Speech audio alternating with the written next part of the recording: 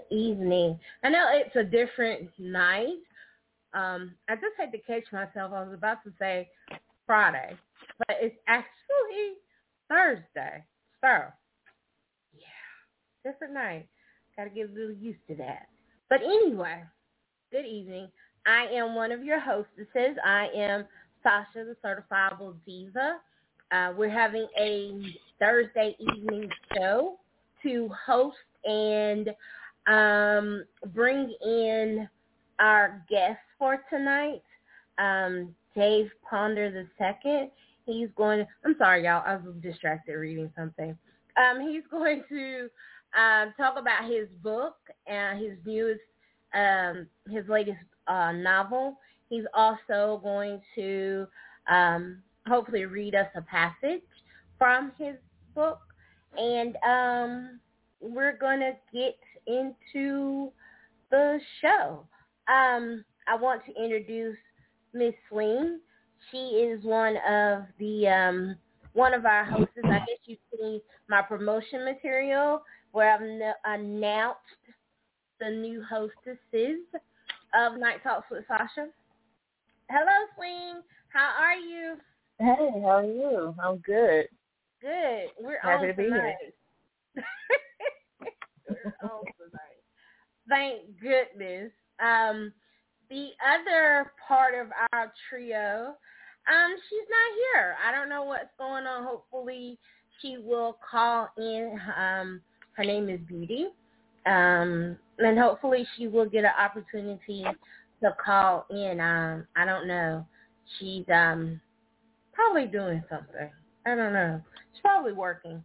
So we're going to give her a little time. I sent her a message. So hopefully she will get in. If not on this segment, the second segment of the show. And we can talk about her being added to Nite Talks with Sasha. So tonight we're going to do the show a little bit different. We're going to have two parts of the show tonight. The first part is going to be with our guest, Dave Ponder. And then the second part of our show is going to talk about the cancer retreat that I went on. I don't know if you all saw the post that I did on Instagram and the Nite Talks with Sasha page on Facebook. But if you haven't saw it, give it a look-see. Tell me what you think. And so that's how we're going to do the show. And I don't know what else is going to come up, but we will see what happens and what is said. So without further ado, that is enough of the housekeeping. Let's get into the show. Good evening, Dave. How are you? Good evening. Good evening. I'm excellent. Thank you for having me. Yeah, thank you for coming back on the show. So I know that your book hasn't been out that long. It's been out since what, March or so? Yes, my release date was March 22nd. Oh, okay. So it's actually just released. Yeah, it's awesome. Thank you. This is my third book, I Ponder, Poetic Expressions of Mind, Heart, and Soul. My first book was Soul Exposed, Expressions of Growth Through Defining Moments. And it was basically about finding myself, growing through, growing pains as a young black male in the inner city, facing drugs, police, and leaving that life behind and focusing on bettering myself and building a family. Yeah. And just the spiritual lessons I learned through that journey. And my second book is Passion and Poetry, and it's basically a collection of love poems written as love letters, and it focuses on romance and intimacy, relationships, and growing in love together. And my newest book, I Ponder, is as a poetic journey through life's experiences. Each poem marks a turning point, a moment of clarity and growth and understanding. Mm-hmm. The poetry within also covers a spectrum of emotions from pain, hopelessness, depression, and anxiety to positive motivation, spiritual awakening, romantic and self-love, and inner maturity. Okay. So let me ask this question, because listening to the contents of your book, well, not the contents, but the description of when you wrote them. So when you wrote the your first book, how old were you, if you don't mind me asking? Those poems range between the ages of about 17, 18, up until about 25. Okay. And the second one was around the time that you got married? Pretty much. I got married in 2001.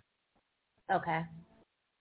And so some of the poems, definitely come from my relationship with my wife. And also some are before that. Yeah. And it just shows a progression of my emotional maturity and dealing with relationships and expressing intimacy and things of that nature. Yeah. Yeah, that's what I was that was the point that I was trying to make, because it seems as if, and if you don't mind me saying, because I know people always say, women, we always talk about, don't ask how old I am, but but that could go around for men too. So I'm thinking I Ponder is more about that range of age between, let's say, 35 to now, because you're what, 44, 45, somewhere around in there? I just turned 48, March 18th. Cool. Oh, okay. Happy birthday. Thank you. Happy birthday. Yeah, and thank you. And yes, I Ponder is definitely wisdom from overcoming experiences and life lessons, speaking as a man and not as from the elements that help make me become a man, but actually as a man, and the wisdom, I learned from overcoming past experiences. Yeah. Also, visions I have for the world. I speak on a lot of topics, and it's basically, in opposition to the negative things that we are bombarded with, and reflections that we see of ourselves through the media, through music. It's nothing real positive, or it's nothing that guides you to live a better life, or to become in touch with your inner self. And I think, becoming in touch with your inner self is what helps you to navigate through life without so many transgressions and negative experiences. So I wanted this book to focus on tapping into that, spiritual side and bringing that to light. I agree. It's more of a therapy without therapy. Is what I say. It is definitely therapy. Yeah. One thing about writing is I tap into my higher self. Sometimes I don't even really know what I've written until it's done, and I go back and read it. Because as I was writing it, I was just tapped into, a higher energy, and it's just flowing through my pen and speaking through my emotions. And so when I do read what I said and listen to myself, then it shows me another view of me and helps me realize where I'm at and where I need to go. Exactly. It keeps you self-aware and evolving and growing. Exactly, yes. Yeah, definitely. I get that. And it's definitely a journey. And I also get where, you are also manifesting through your words, the world that you want to see and how you want us to be viewed. That manifestation definitely comes through by the trials and the gifts of our hands and our minds. So I get that as well. And it's always good to be, personally, I can relate because I am on a manifesting journey of my own. And so I can definitely relate to what you're saying about your writing experience and how you get caught up in that moment and you just let spirit take over. I definitely understand that. And once you do you have, once you get done writing, do you ever find yourself really tired after? No, not really, but sometimes when I go back and read what I've read, I can become emotional because, it's speaking to an inner part of me that I just revealed. Yeah. And it's putting me on a emotional level with myself. Mm-hmm. And sometimes you just don't know what it's going to be until it comes out. True. And I think those are some of the best messages because you're not thinking or focusing on trying to express something. You're just releasing what's within and sharing that. Exactly. I totally agree. I often say it's those moments where we allow God to really move through us and speak through us and shine that light is what I often call it. Because like you said, sometimes, I've been doing Facebook posts about my journey through cancer and the loss of my husband. And so sometimes I don't critique myself. I just let it flow. And that's why I ask, do you get tired afterwards? Because for myself, when I allow spirit to speak for me, I often find myself really tired after. So that's why I asked that, if that happens. Yeah, I could see that because it could definitely give you a feeling of peace. Yeah. And a feeling of release. Yeah. And once you do get a lot of the feelings that you had bottled up or put back on the shelf in the corner of your mind, that is a experience that could leave you feeling a little fatigued once you do get all those emotions out. So I can definitely understand that. Yeah, it has happened quite a few times for me where I just fall asleep afterwards, and it's some of the best rest that I can get. So I know the last time, and I want to update the audience and let you all know, if you've heard the name before, Dave was on the show in February when we did Sasha's Playpen. So if you're like, I think I've heard that name on there before, you have. So he's coming back on to talk about his book, his newest book, and he promised that he would come on. So he's a man of his word, and I appreciate that. So I just wanted to update the audience and let them know where they may have heard your name before. So when you are in that moment of release and writing, do you name your things, your poems before you write them, or is that sort of like a process after the fact? That's a good question because normally I wouldn't title my poetry because I felt like a title would not encompass everything that was in the poem. Okay. And I didn't want a title to mislead a person away from all the jewels and treasures that, they could find in the poem. Mm-hmm. So, and because they came out without plan, I didn't really, have a title for it.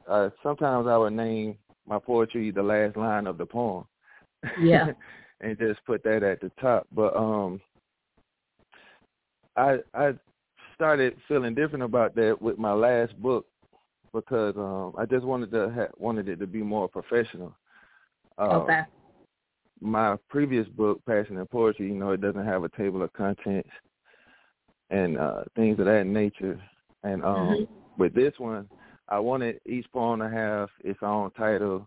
I wanted to have a table of contents so you could reference each poem, and so it could be presented in a more professional format. So yeah. I have evolved from just putting it out there to titling it and dressing it up in that way. Yeah, I understand that because sometimes when you're in that process of writing and you're getting ready to write, and you don't have a title, it kind of stops the flow. It keeps you from, because instead of you focusing on what you're trying to say, start focusing on, does this sound right? That doesn't sound right.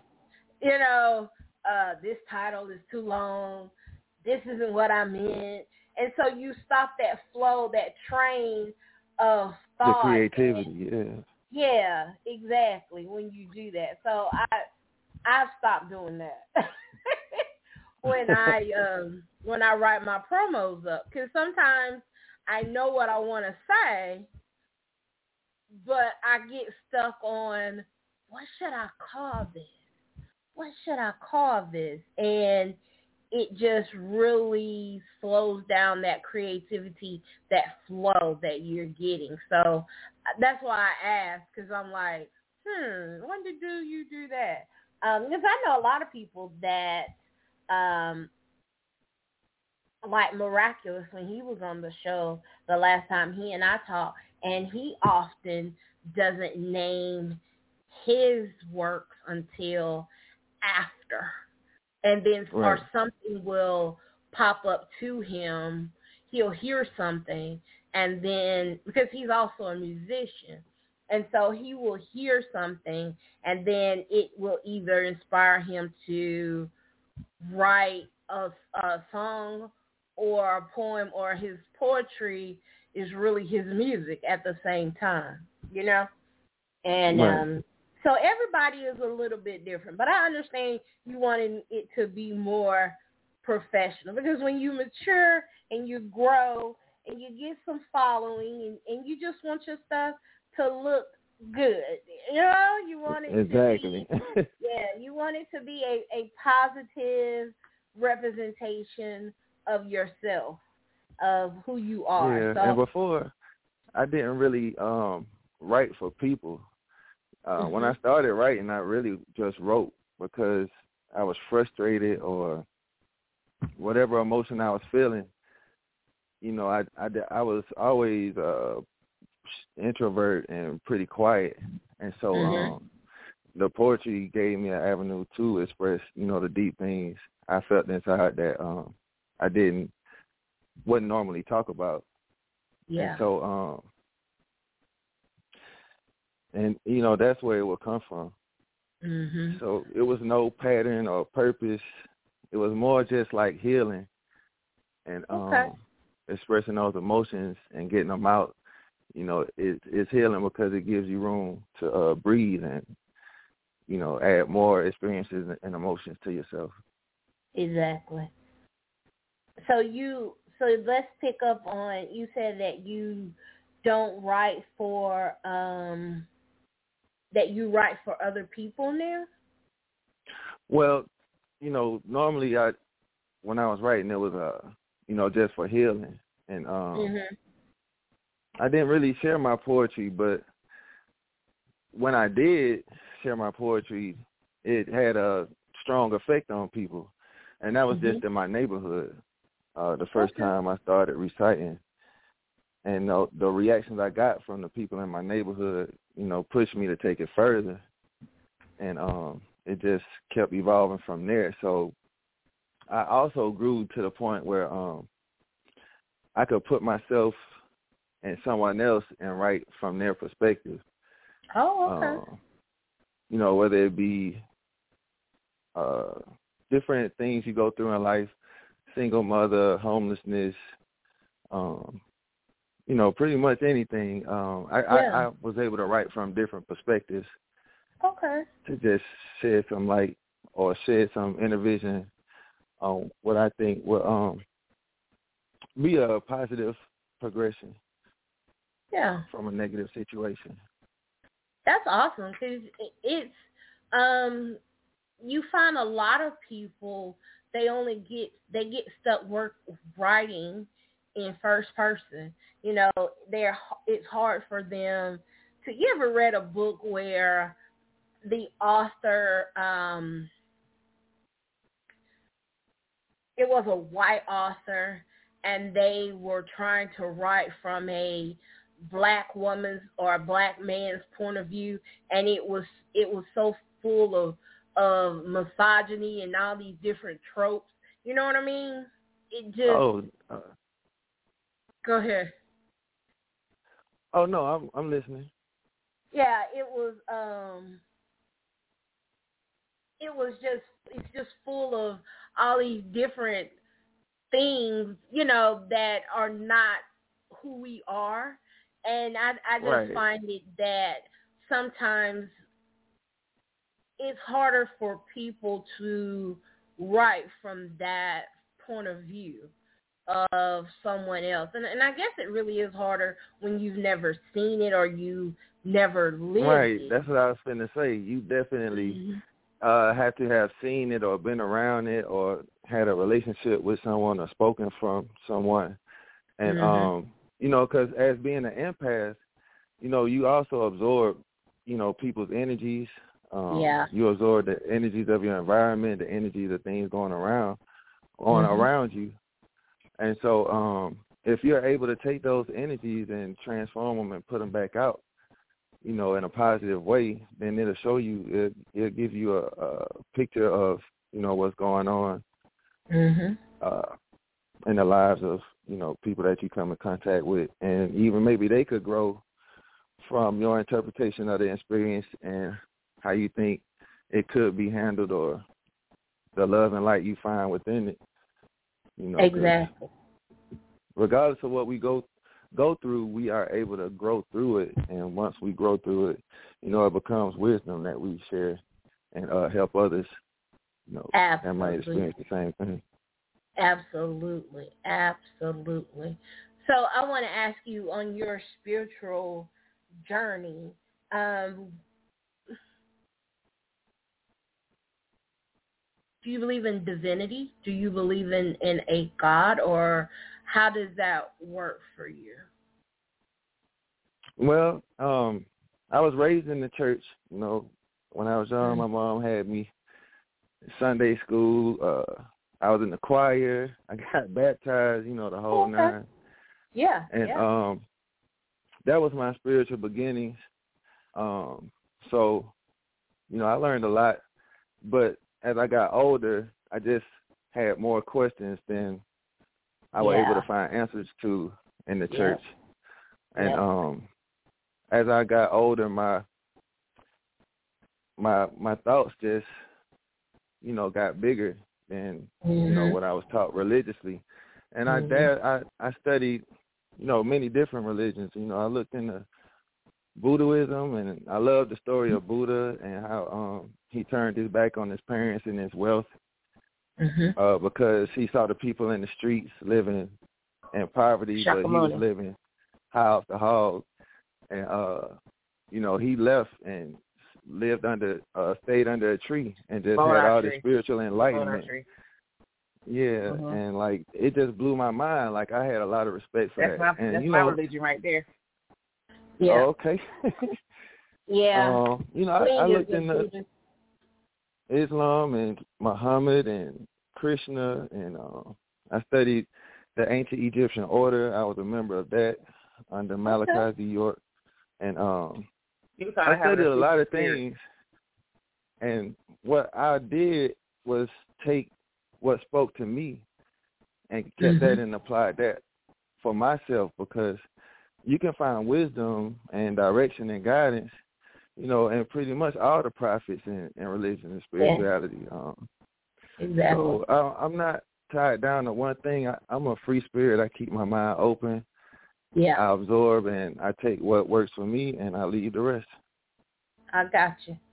I respect that. And it is amazing how we. I grew up in the church too, Baptist church, and went to the Baptist associations and all of that, you know. And now at this point in my life, it's not that I believe, but like you said, there are so many different sects and parts of religion, and that you don't have to do one thing.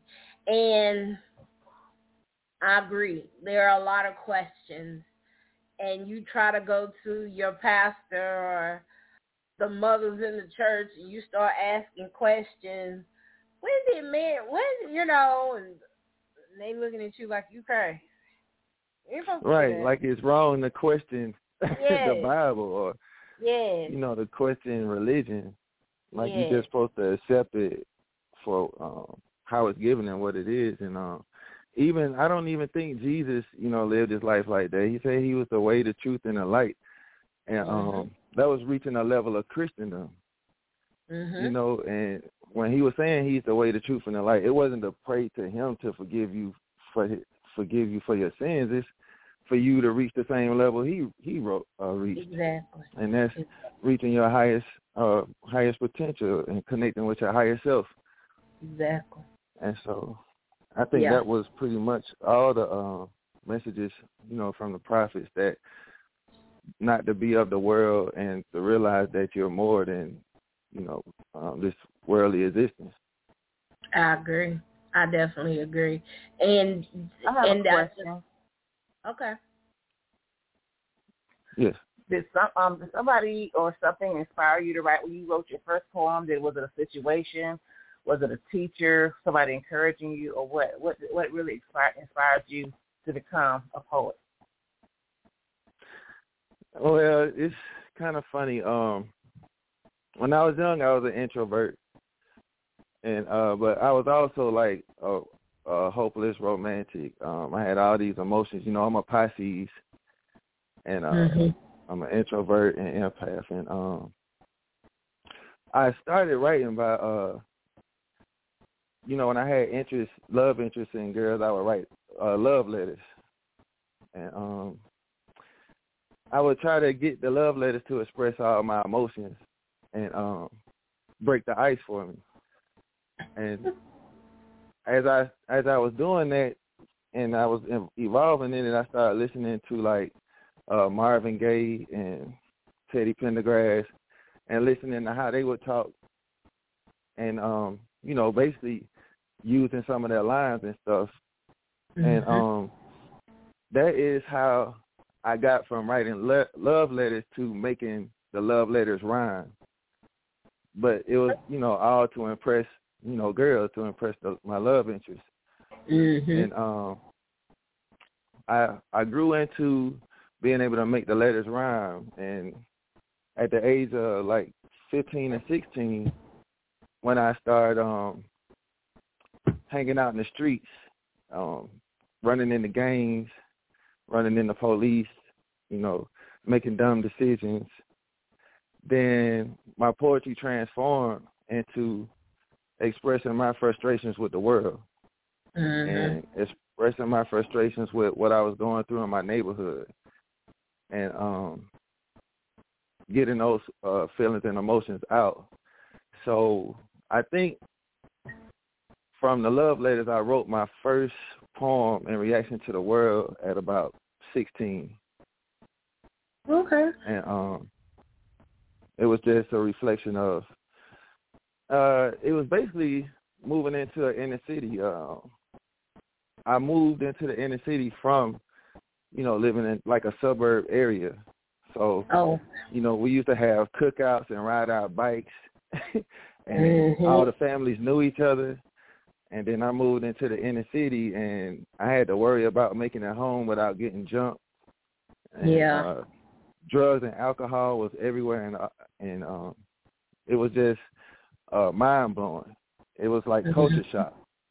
And, so I basically had to flip myself from being like a nerd until I became a thug and a gangster. And like the conflict in my soul is what created me to write poetry, because I came from here, but I had turned into this. But I still, knew what was inside. So I used to write about it. And I think that a lot of young men have to make that decision, to go from quote unquote being a nerd, introverted, to, well, I gotta harden up, I gotta do this in order just to survive, to get home. Right. And go ahead. No, I was agreeing with you, definitely. Yeah, and it stunts a lot of people, and it I commend you for listening to your true self and staying true to yourself.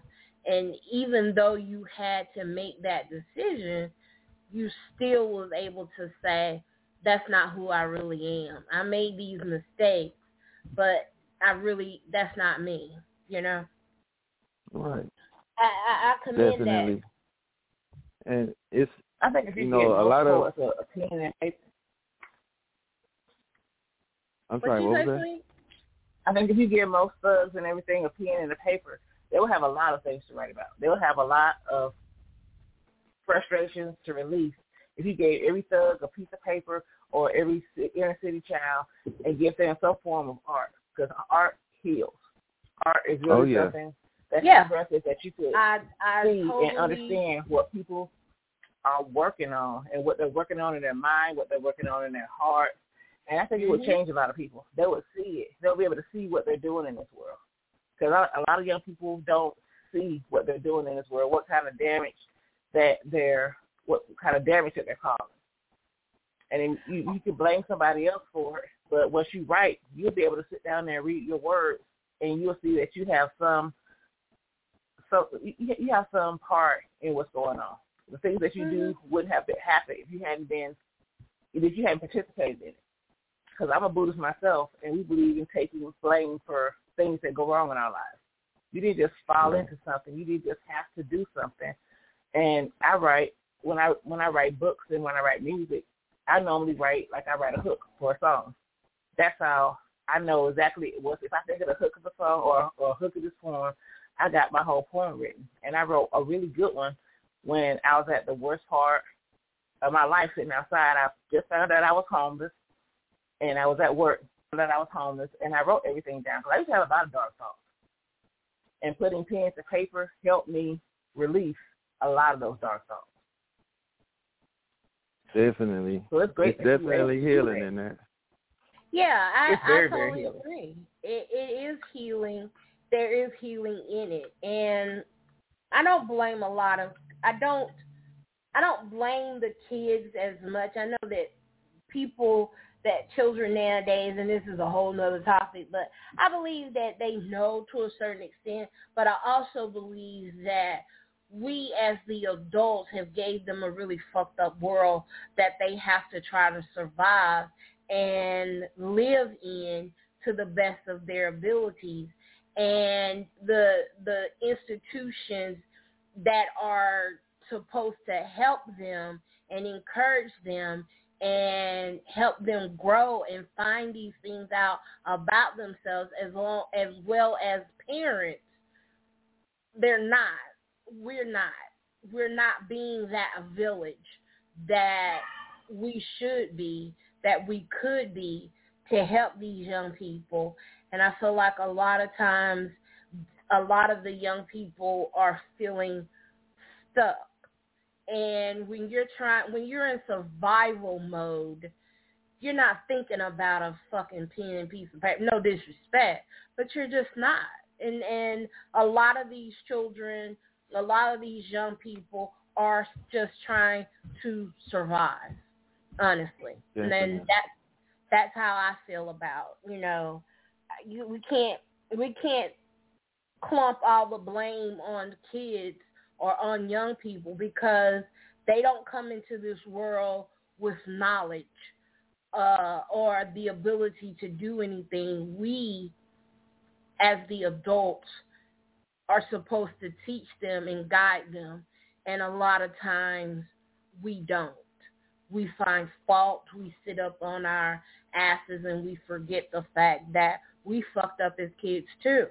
And now we're looking and rolling in a way where, oh, well, so-and-so don't need to be doing that. But you forgot 25 years ago, that was you too, So definitely.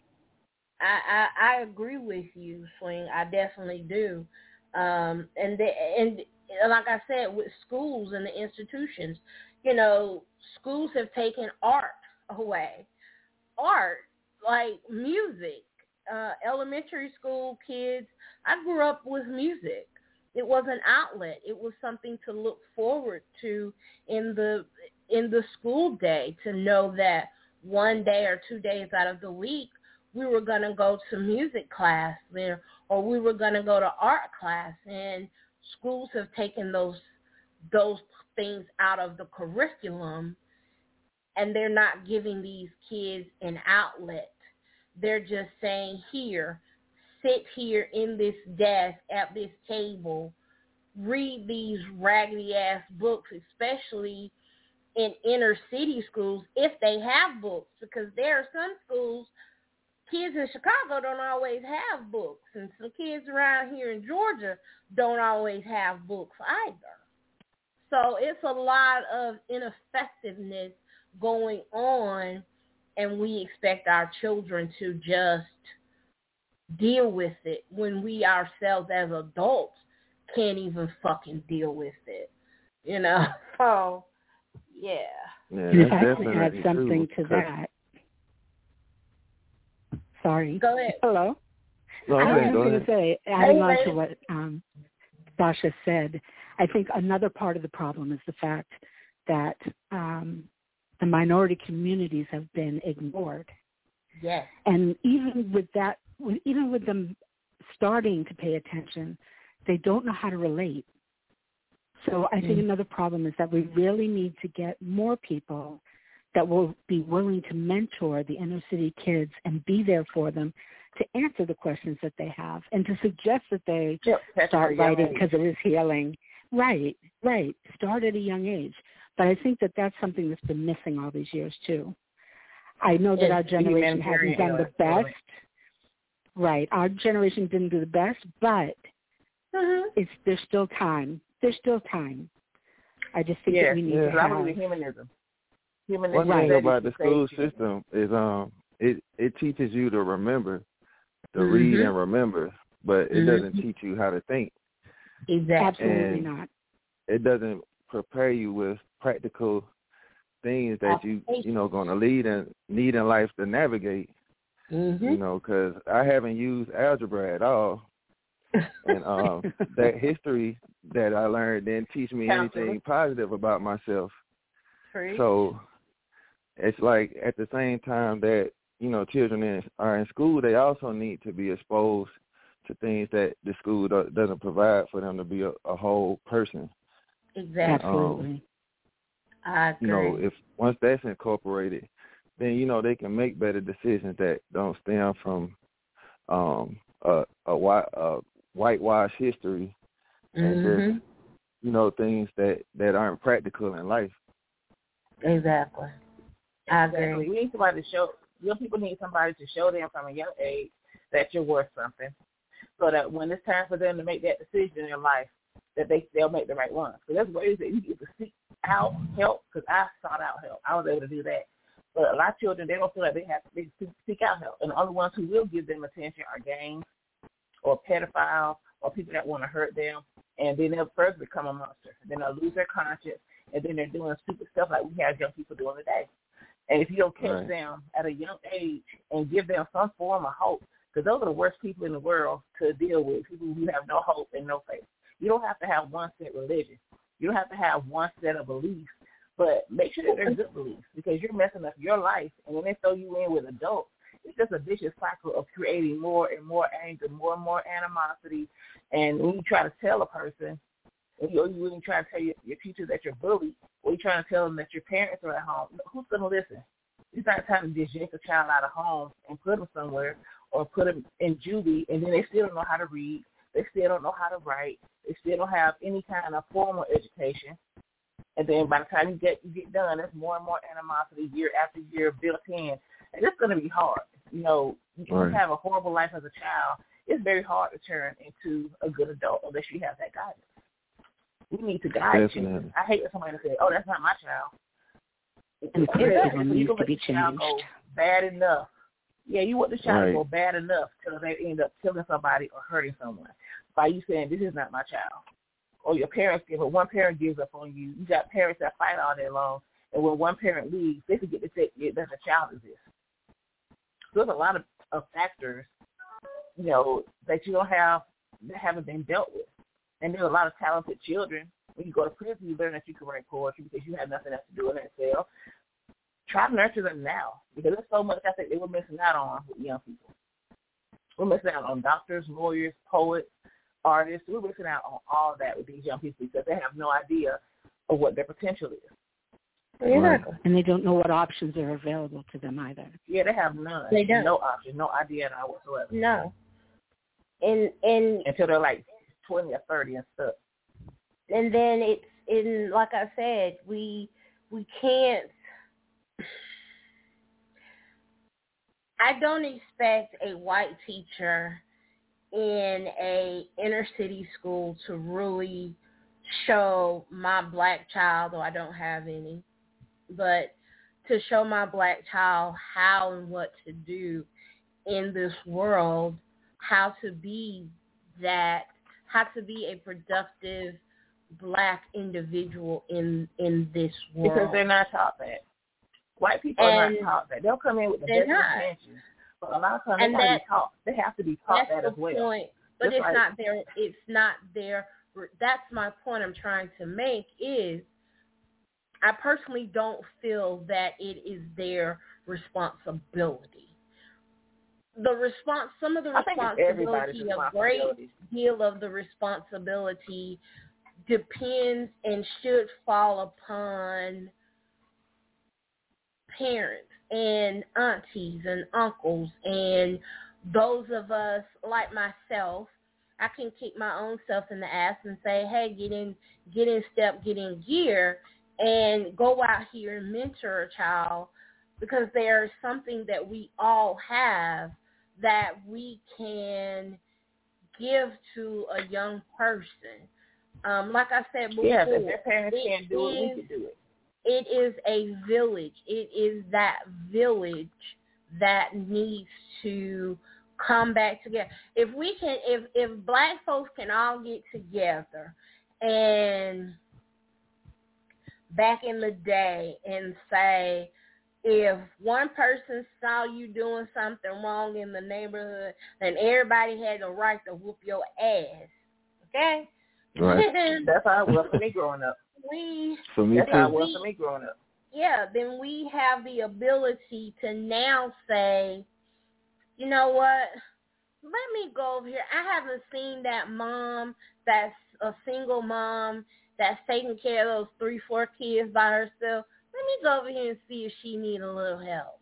Let me step up in this school and sit in the classroom and say, hey, I'm just here to help any way that I can. What do y'all need me to do?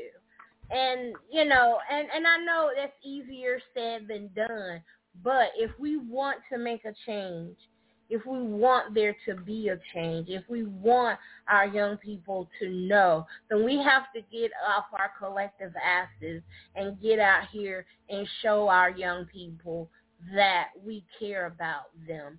And I think that would make a difference. And there are many people that are, but they need our help as well. Those There's that many are people that they are, and they try to, but the parents don't let them. Because when the teacher tells you, I'm having trouble with your child's doing this, the parents don't understand the child. All right, that's wrong. You know your child bad as hell. Just because this white teacher says, why are you talking about my son? You know your child bad. During COVID, a lot of children learned that their children bad as hell during COVID lockdown. Because they had no discipline. So they knew how bad Tommy was. They couldn't wait till school got started. I mean, and if you can't pick up for your child doing bad things and having bad actions. You gotta let your child go down and bite that bullet. The mother that can put their child in jail for stealing the family car and not let that child out of jail or whatever, that's a good parent. Because you got to teach them. Because some children have bad parents, but some have good parents that they don't listen to because they feel like they're grown until they get into a situation where they need mommy and daddy's help. So let your child fail. Let them have something to talk about. If they don't want to go to church, you'll make them go to church.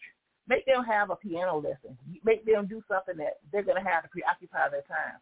Because just running the streets is not going to help you survive. It's going to teach you bad habits. If you can't let your child do stuff, there's a YMCA.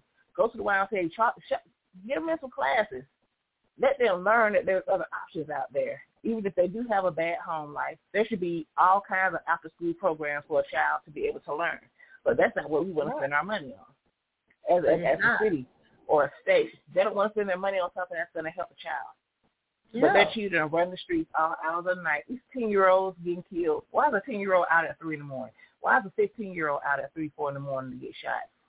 Because and why people out there, where are they getting all these guns? Where are they going to do this? I mean, where are they getting all this stuff? And why haven't we stepped in as people and let that stranger tell you what your child is doing all day long?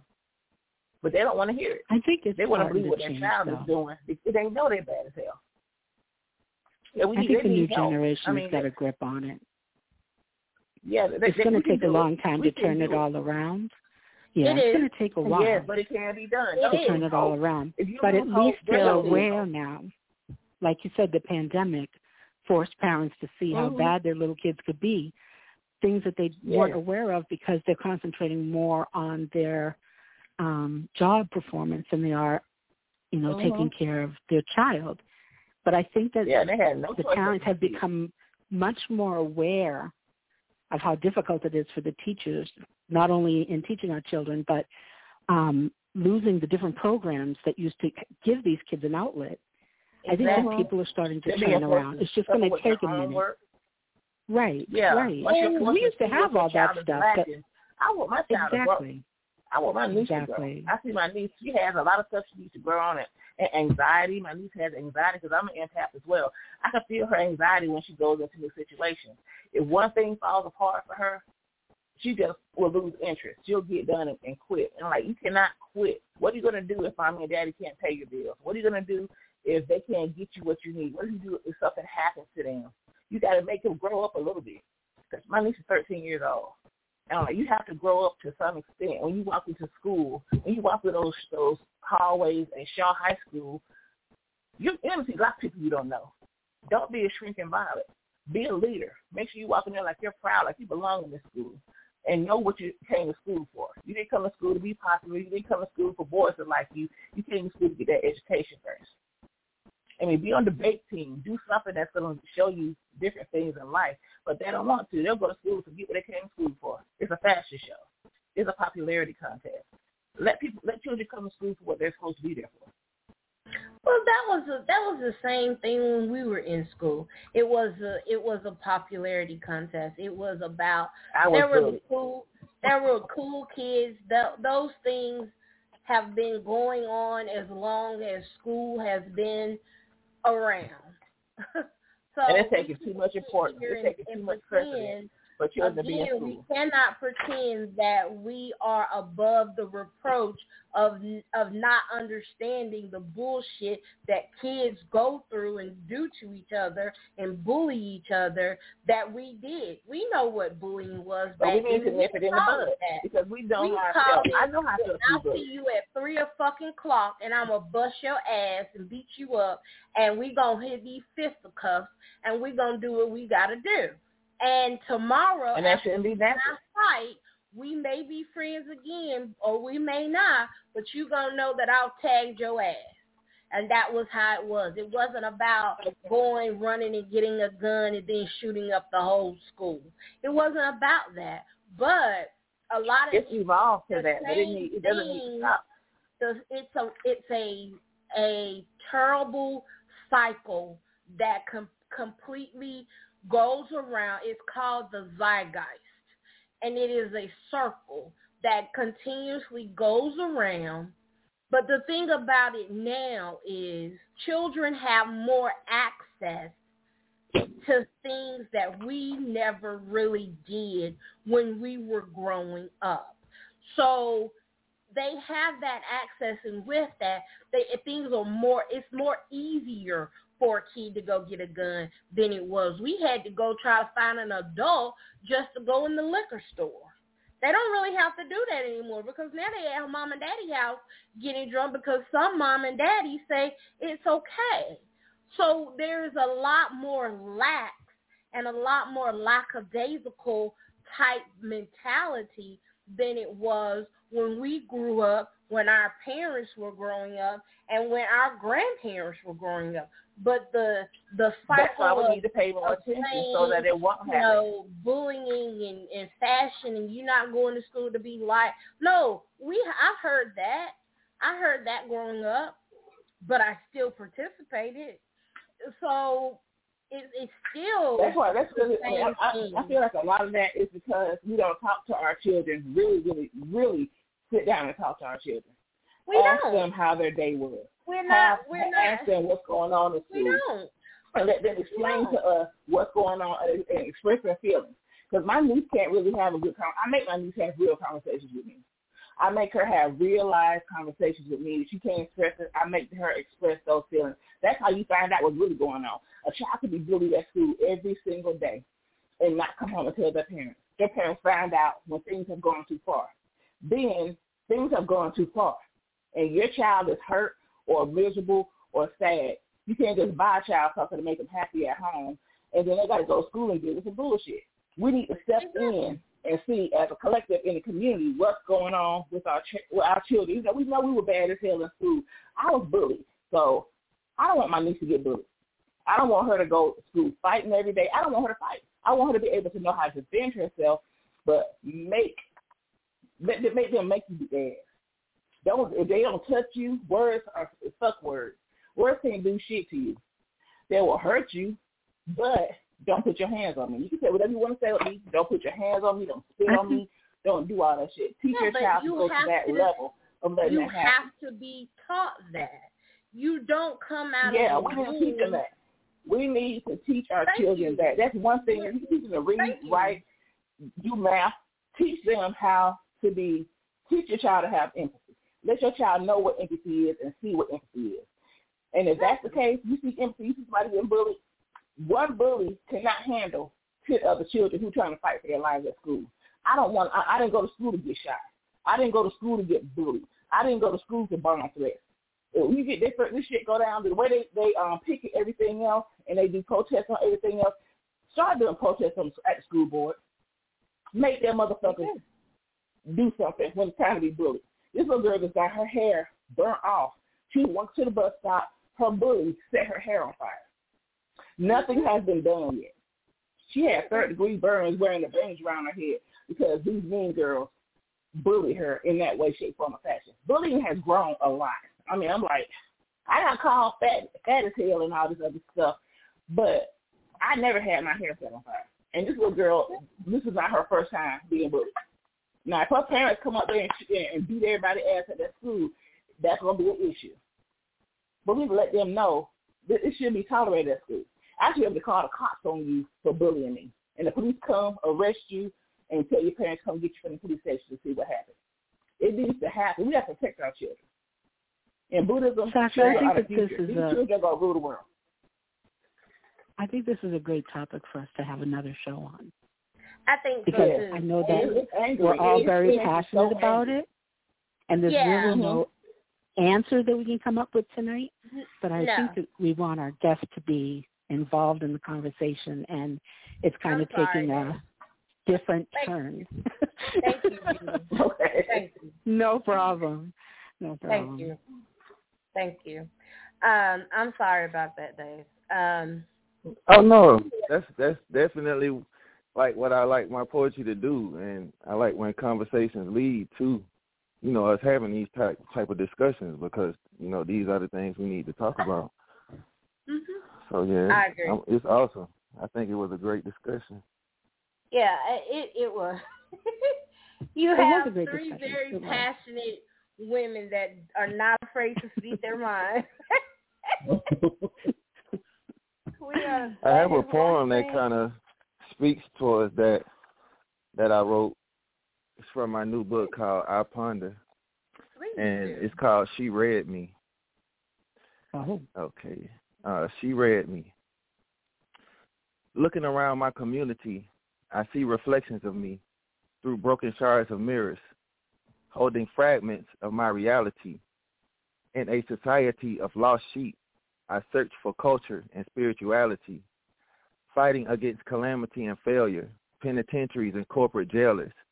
I hold my head and my palms disgusted, meditating until my grief is disrupted, thoughts no longer corrupted. I inhale, my essence released in a deep exhale, soulfully free as my breath sails a tranquil breeze. I hear spirits whispering in the wind, reminding me of a connection lost yet able to be found within. The realization in that instance produced a vision of truth manifested. Her eyes screamed justice, and her ebony skin held all the hues of man. We stood hand in hand amongst pyramids and desert sands. She read me decrees of my inheritance and scriptures declaring me king of many lands. She read my DNA strands, deciphering genetic codes, and hieroglyphs naming me as chosen. She read me the stars, and my third eye opened. My awareness rose, and I saw my nose replace the hole in the Sphinx's face, awakening my higher sense glands, strengthening my mental state, extending my degrees of existence, causing false doctrines and scriptures of a broken belief system to fall and deteriorate. My insecurities laying before me in a pile of ashes and decay. A phoenix was risen from a bird of prey. She read me free, and I flew away. All right. Awesome. That was fire. That was fire. That was.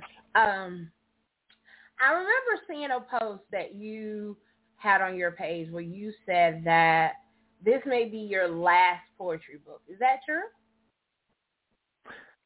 It was, because I wanted to focus on writing novels and screenplays. Okay. But I'm actually going to have another one. I'm going to have I Ponder Volume 2. Okay. Because I came across some more poetry that I have poetry everywhere, all over Facebook that I just wrote as a post and didn't save. Laying around the house and stuff like that. And so I actually have enough poetry to make another book. And plus I want to add some more to it. So I'll have I Ponder Volume 2, and then I'll be focusing on novels and screenplays. But what's I your novel ponder. going to be about? Pretty much, mostly autobiographical, but with a little fiction. Just the journey of a young black male and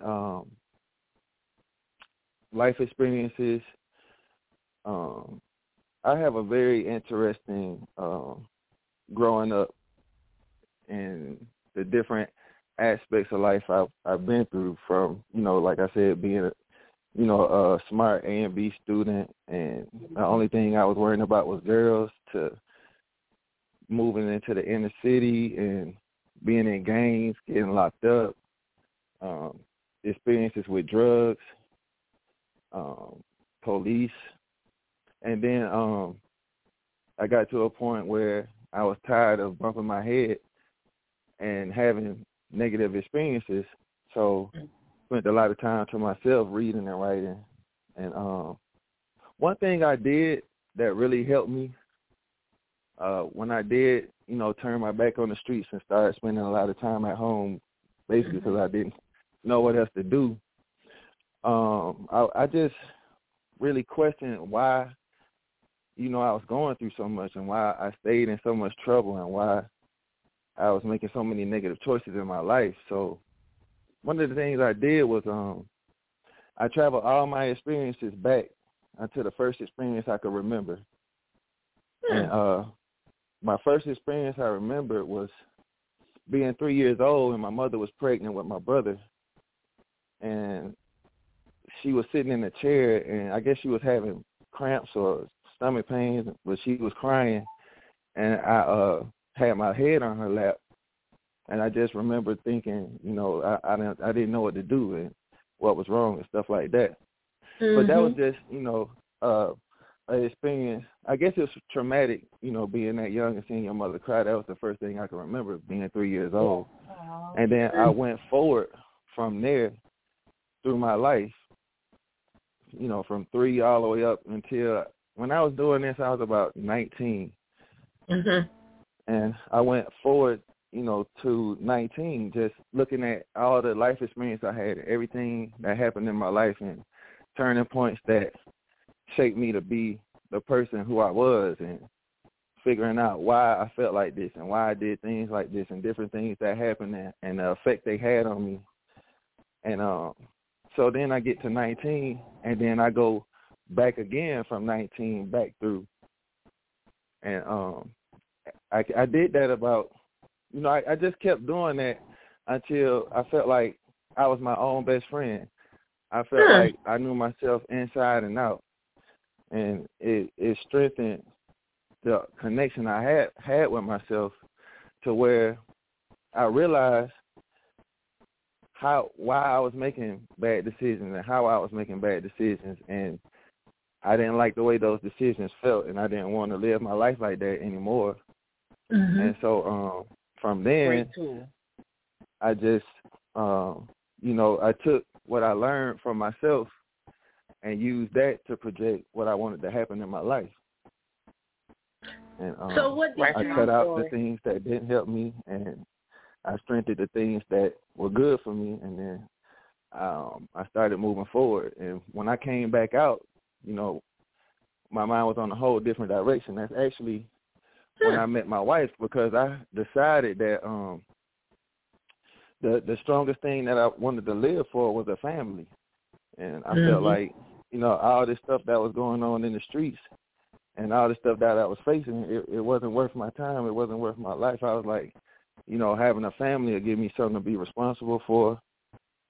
And it helped me change the direction of my life, because I was an at-home father for 3 years, because my daughter, she was born a meconium baby. She had a bowel movement in the sac before she was born. And so when she was born, they had to flush her lungs out, and she had to eat through a tube for like her first 3 to 6 months. And my wife couldn't put the tube in her nose. And the only way she could come home with us was somebody had to put that tube in her nose and be there, to feed her 3 times a day. And so I took on that role, and I helped her through it. She recovered 100%. Wow. And then I didn't want my children to be in a daycare before they could talk. Because if something happened at the daycare, I wanted them to be able to come home and tell me what happened. So I stayed at-home father with my kids, working overnight security until my daughter was 4, my son was 3.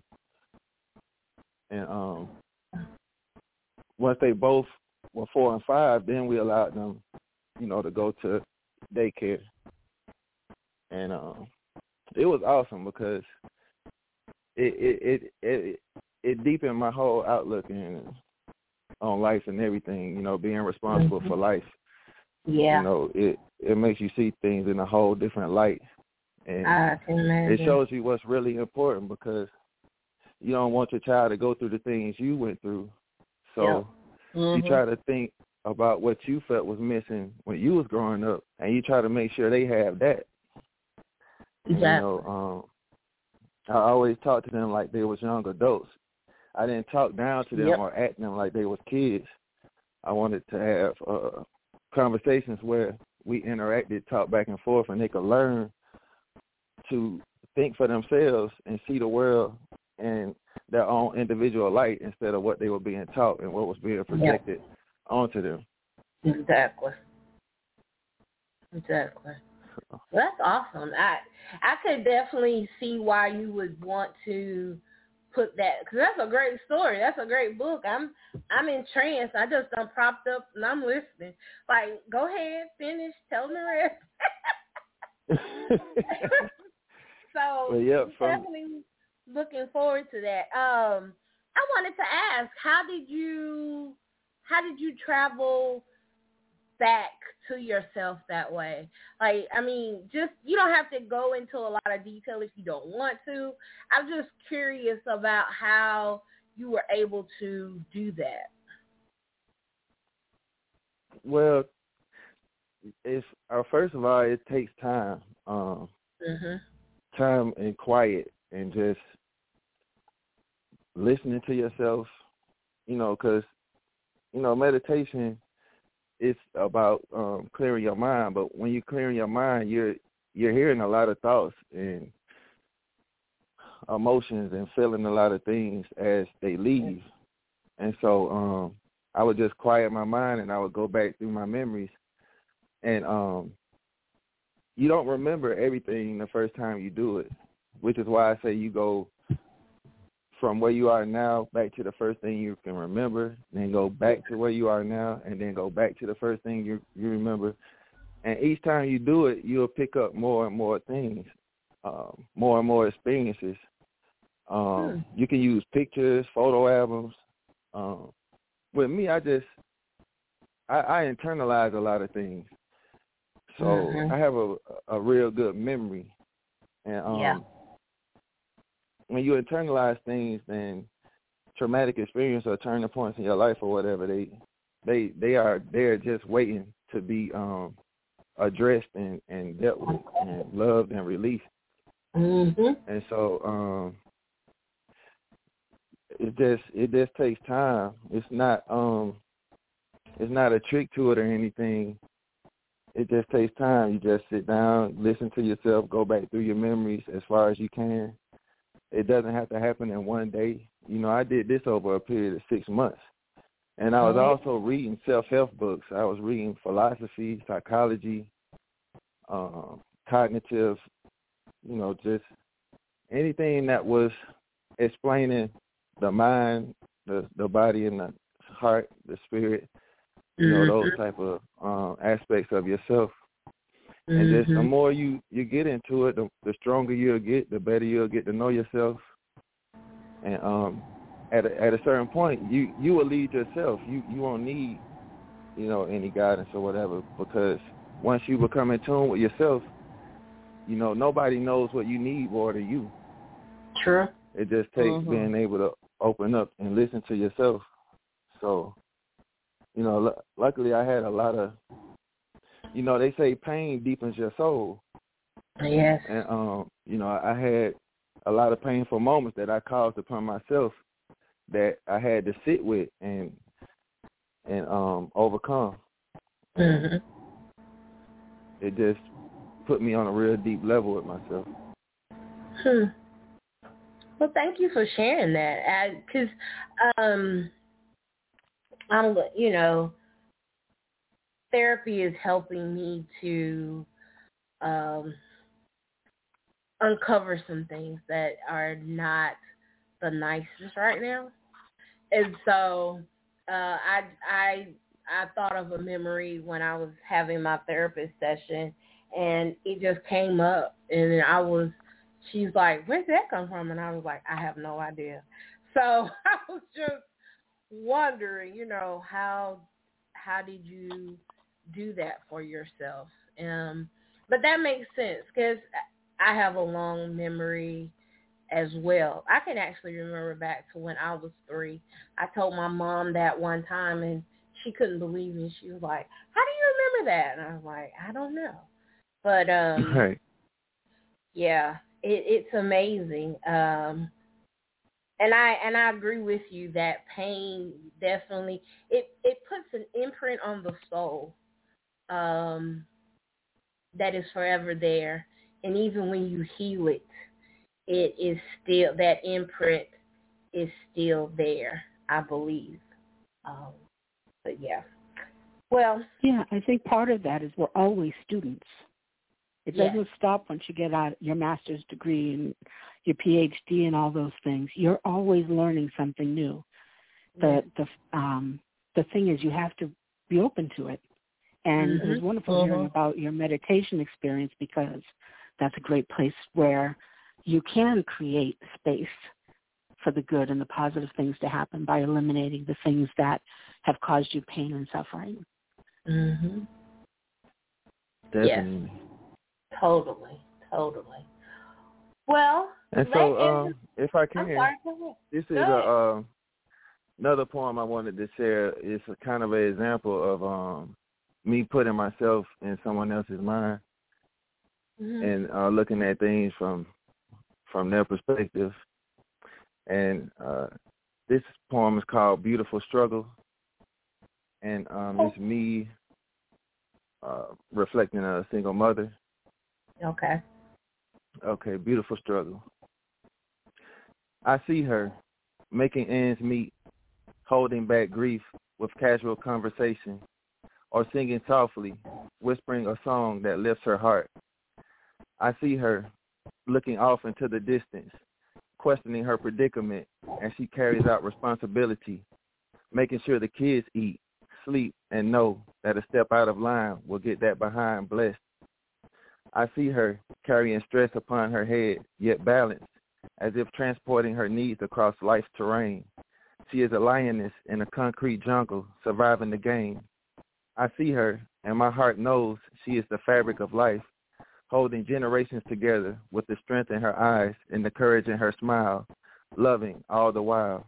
I see her. Yeah. Beautiful. That is beautiful. Yeah. Thank you. And that takes me back to my mom. It makes me think of her. Yeah. I have another poem that really speaks about coming to the end of a lot of transgressions and frustrations and struggles. And it's called Man I Am. I've reached a new level of maturity where I no longer look at memories with guilt, regret, and anxiety. Mistakes dimming the light in me, stumbling around in darkness, blind to my shine.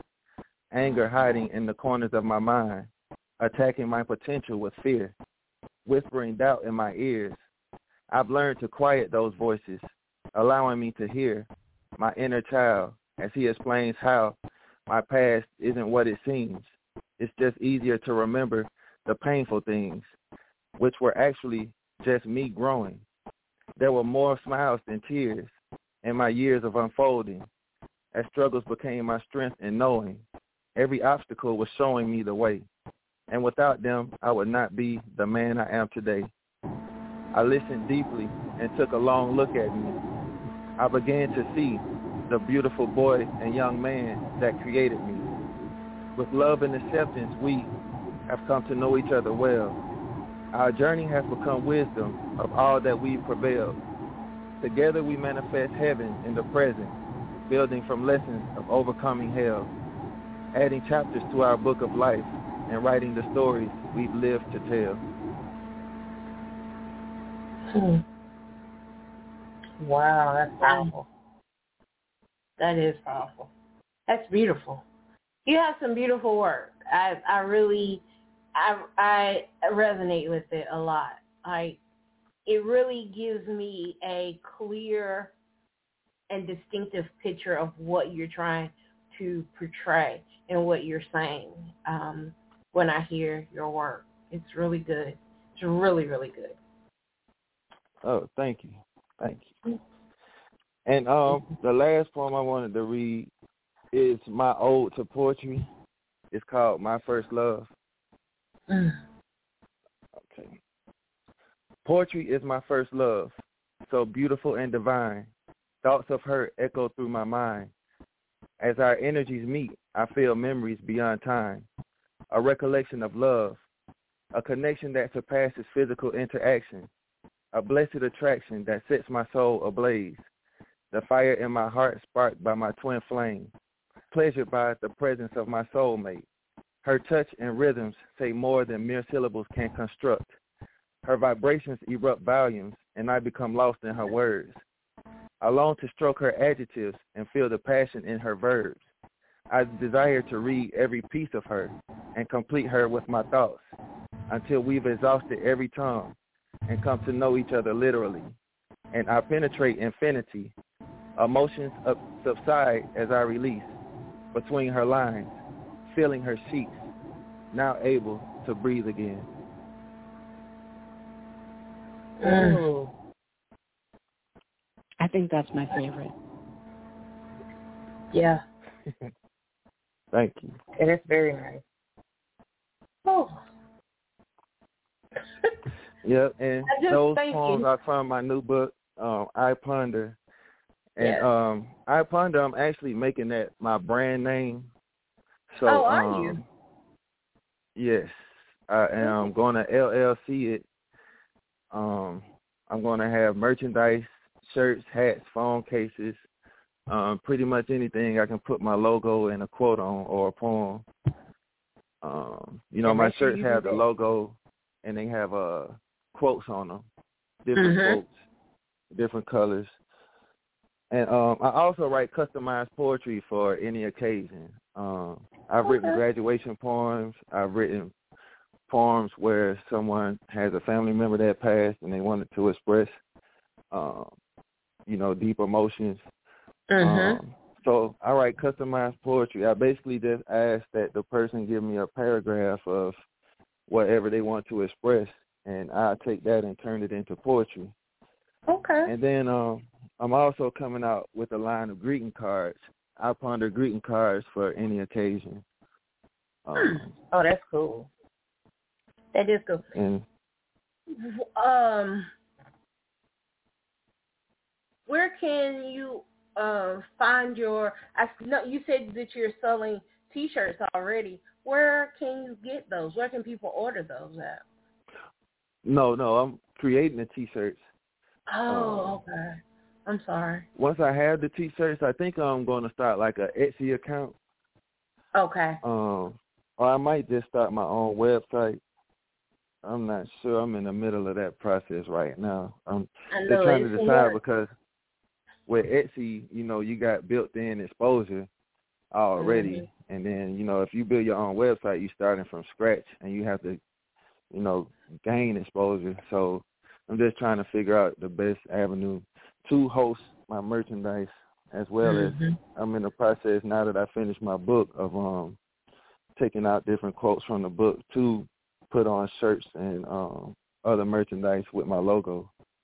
Okay. But I'll definitely be getting that out there once I have everything together. Okay. Love that entrepreneurial spirit. Yeah, most definitely. Thank you. And, and don't forget, I think because the last time we talked in February, I was telling you about the link tree on Instagram that you can put up. I got one. Oh, did you get it? Yep, thanks to you. I just went to linktree.com and figured it all out. But, I have a link tree on my Instagram, which is at Dave Ponder #2. And that's Dave Ponder #2 for my Instagram. My Facebook is Dave Ponder II. Yeah. So instead of #2, it's actually the Roman numeral II. Yeah. And you can find me there. Also, you can find links to my books. I also post poetry and quotes, everyday quotes to really I post quotes that speak to me, and I share them in hopes that they'll speak to someone else. Also tell about your, well, I don't know if you want to tell people about it, but your Facebook group. Oh, yeah. I have a Facebook group called Soul Exposed. Mm-hmm. And that's my poetry group. And basically it's just a lot of poets there. We share poetry. We critique each other's poetry. We support each other. And it's just like a poetic family. Yeah. And it's called Soul Exposed, and that's on Facebook. Yeah. And I also have a poetry page for my book. Yeah, SOUL. Yes. EXPOSED.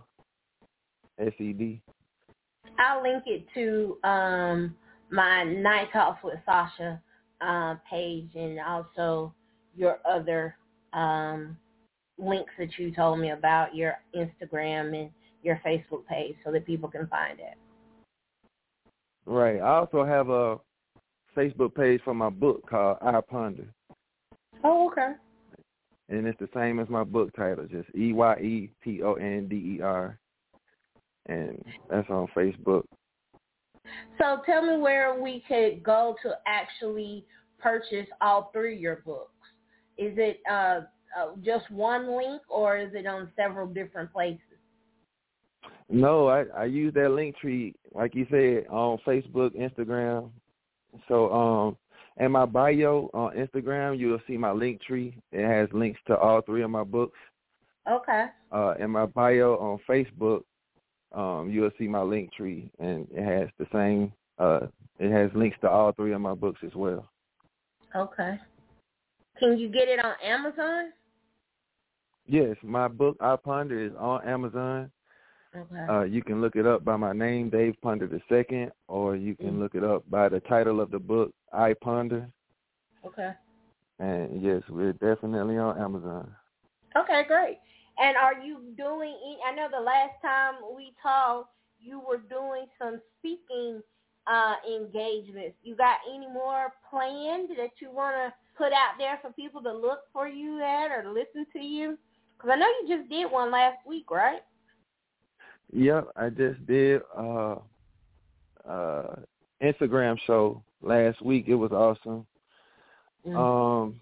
I do have something coming up. Someone just inboxed me tonight before the show and was asking. They just opened up a new restaurant in Atlanta called the Vegan Faction. Her name is Shannon. Okay. Ooh. And she's having a brunch in May. And she asked me if I would like to recite some poetry at her brunch. And, of course, I definitely will. Yeah. So I don't have all the details yet. But we just confirmed that she would like me to do it, and I will be doing it. So as soon as I get the details, then I'll be sharing that on my page. Okay, cool. Well, I want to thank Factory. Wow. Yeah, you know, Atlanta, we got a little bit of everything. Well, Dave, I want to thank you for coming on tonight on this Thursday. I know that you said that you're got some plans. You're going out of town, so hope you have a safe trip. You go make it safely where you're going and back. Yep, I'm going to Daytona, Florida for my grandmother's 83rd birthday. Oh, how awesome. How awesome. That's such a blessing. Please tell her happy birthday. Have a safe trip. Yeah. Thank you. Yeah, I'm looking forward to it.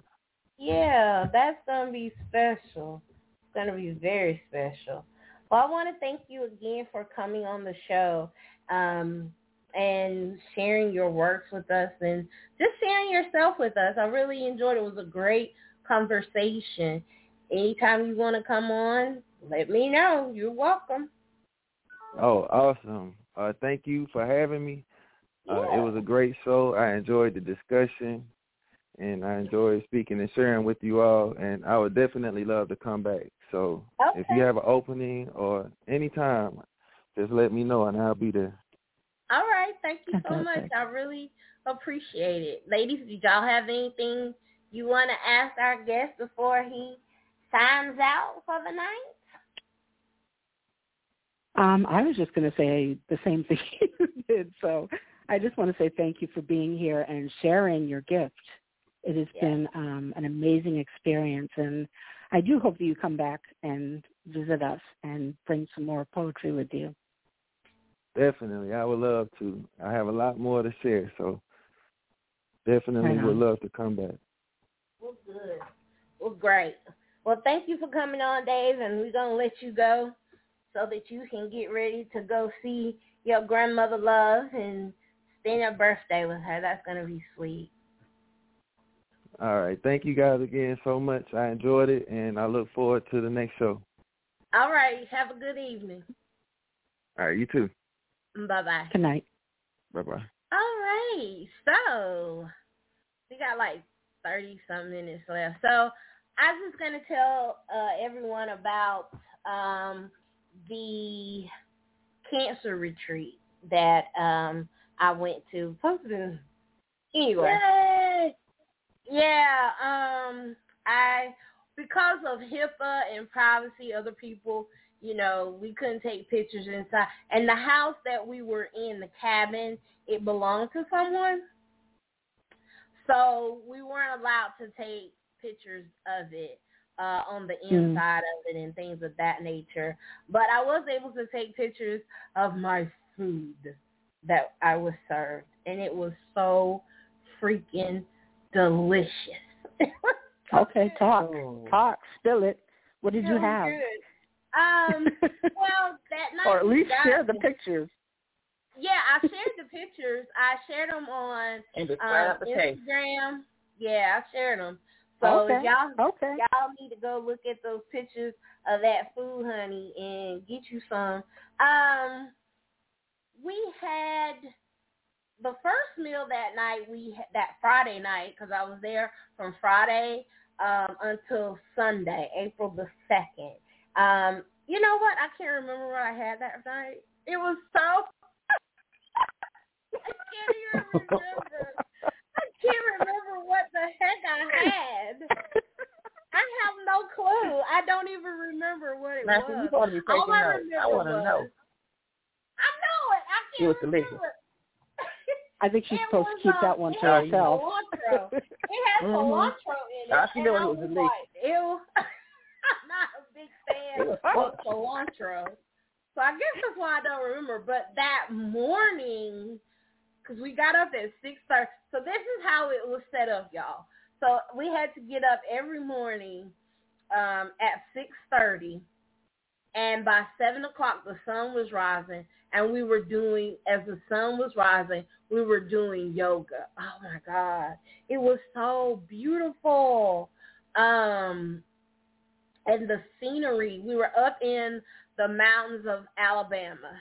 So we were up in the mountains, and the sun was coming up. And it was so great. Doing our light yoga. And then we did that for about an hour.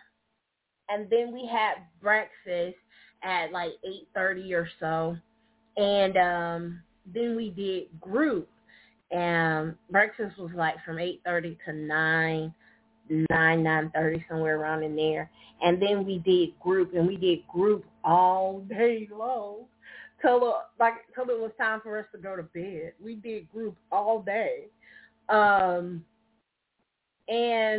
it was the first night we were there that Friday. We all set our intentions. We all said what we came there for, what we hoped to gain.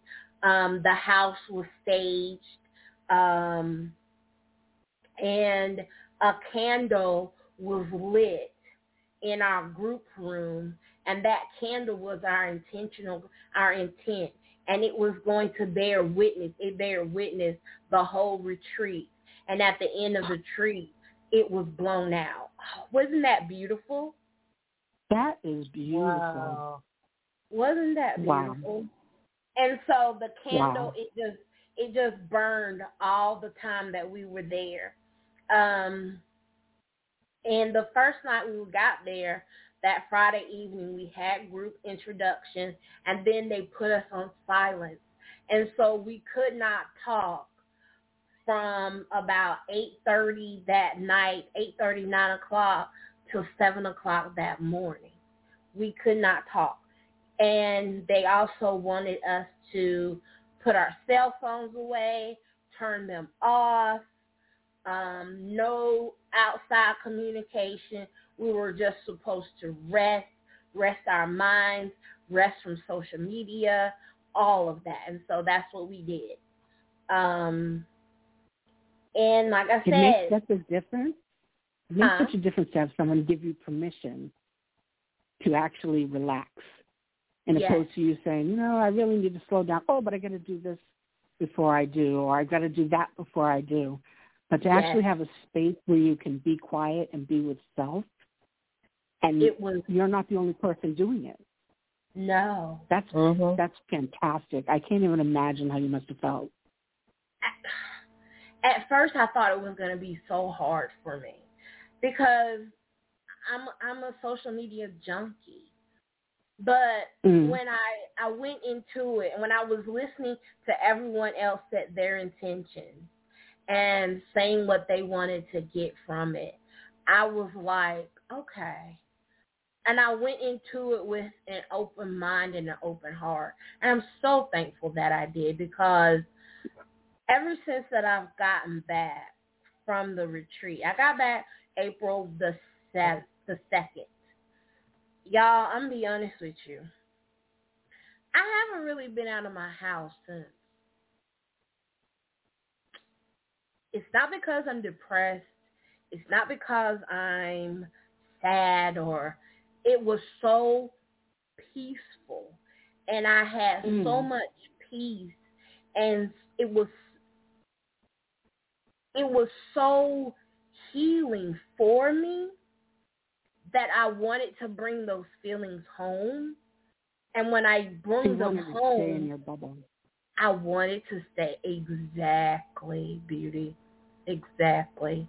I wanted to stay in that bubble, and I have tried to really stay in the sanctity of that place.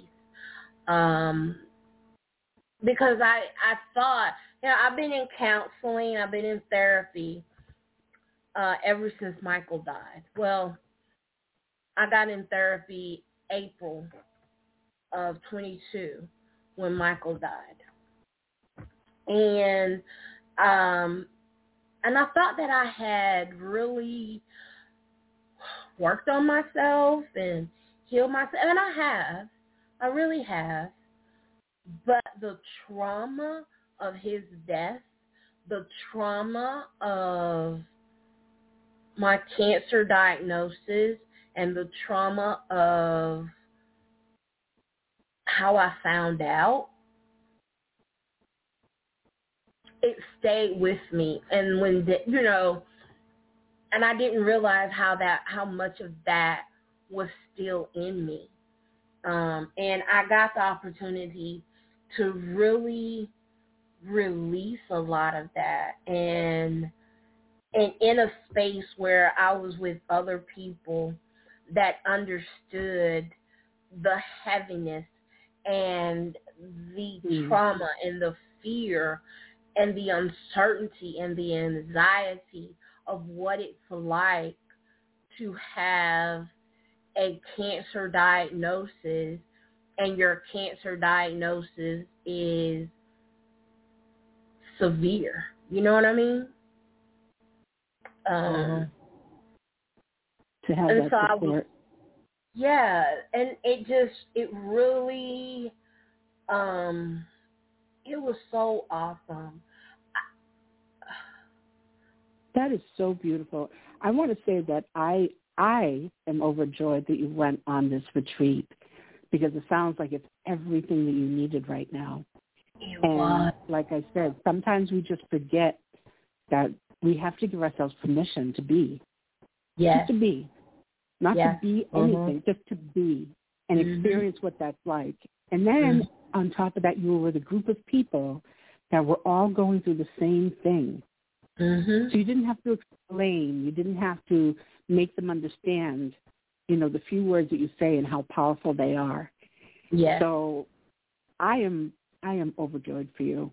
I'm so happy for you that you had this experience, and I hope that you have many more. I do. Thank you. So do I. And it was the first of a lot of experiences. It's like the first time that I've been anywhere since my diagnosis. It's the first time that I've been anywhere since Michael's transition. And it just showed me, for one thing, going there and getting myself ready and doing everything that I needed to do, pack and everything. I purposely did not talk to anybody the day that I left. I purposely did, because I know me.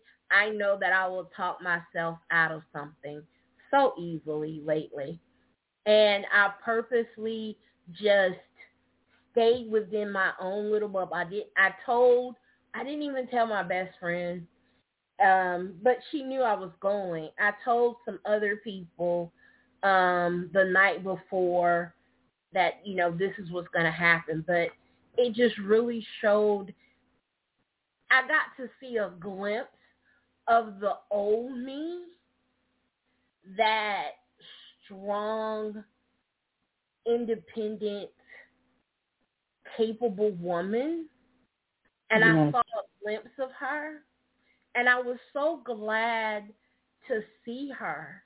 Like, I was so glad to know that she's still there.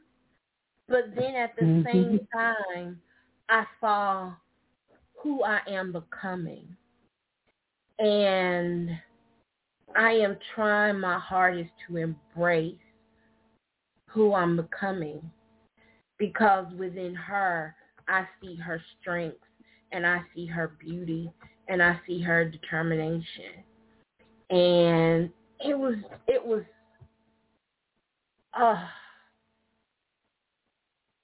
I'm going to cry. That's okay. You go and do what you got to do. Again, I'm really happy for you, because it sounds like it gave you everything you needed. It did. And if you want to communicate in your bubble, say it again, please. Sometimes when you're sick, you got to listen to everybody else. You got to listen to it. You just have to be brave. Sometimes you don't want to be brave. Sometimes you want to be able to cry and yell and scream and get all those emotions out without feeling embarrassed or without feeling weak. And when you go to workshops and have groups of people, everybody who's going through what you're going through, you know what to look forward to. You know what you are giving up. You know all that with other people who feel the same way you do. Because nobody can understand what you're going through but you. And you walk into a group of everybody else who understands what you're going through. That's a great and powerful thing. It's a really powerful thing. It really was. And because you can be your own worst enemy and make you miserable.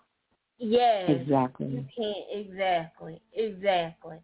And within the weekend, we were put on silence. Even on Saturday, we ended Saturday night on silence, and got up, Sunday morning, did silence, ended again, and we did our yoga, and the sun rose, and this time it rose, and it filled the whole room where we were.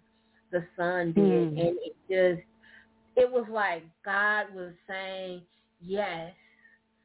Like, he sent out, the Mother Earth just sent out her rays of healing and sun to us, and was and embraced us in it. And it's like our yoga instructor said, we are a new constellation. And it was just so affirming.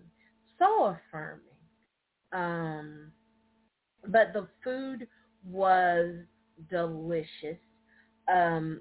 We had a chef. Her name is Cassie. And Cassie, she cooks for every retreat that they have. She cooks for them. And so to be able to taste. Like, I do remember that morning, that Saturday morning for breakfast, we had an open-faced omelet. Basically, it was a quiche, and it had spinach and onions and mushrooms. Oh. And, yes. And then we had, she made some homemade applesauce. Y'all, she made applesauce from scratch. Wow. Honey, applesauce from scratch. You hear me? It was so good. What? Yes, applesauce from scratch. And some oatmeal. And she also made homemade banana bread. And oh my goodness. Yes. My stomach and just that was the thing, that. like the food was like everything that you should eat from the rainbow. There was not a lot of fat. There was not a lot of sugars. The sugars that we had, they were natural. We ate a no-bake brownie. It had no flour.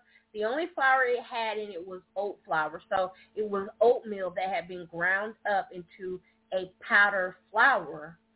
And it had no eggs. The sweetener was dates. Y'all.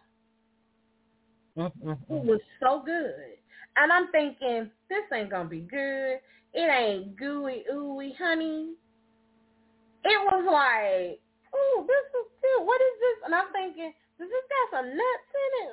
And I said, what is this little crunchiness that's in the brownie? Are these nuts? And she's like, no, it's oatmeal. It's oatmeal. It's oat flour. I took oatmeal, ground it up into a flour, and that's what you taste is that little crunchy nuttiness. I was like, wow. What? Oh my goodness. That's brilliant. Yes.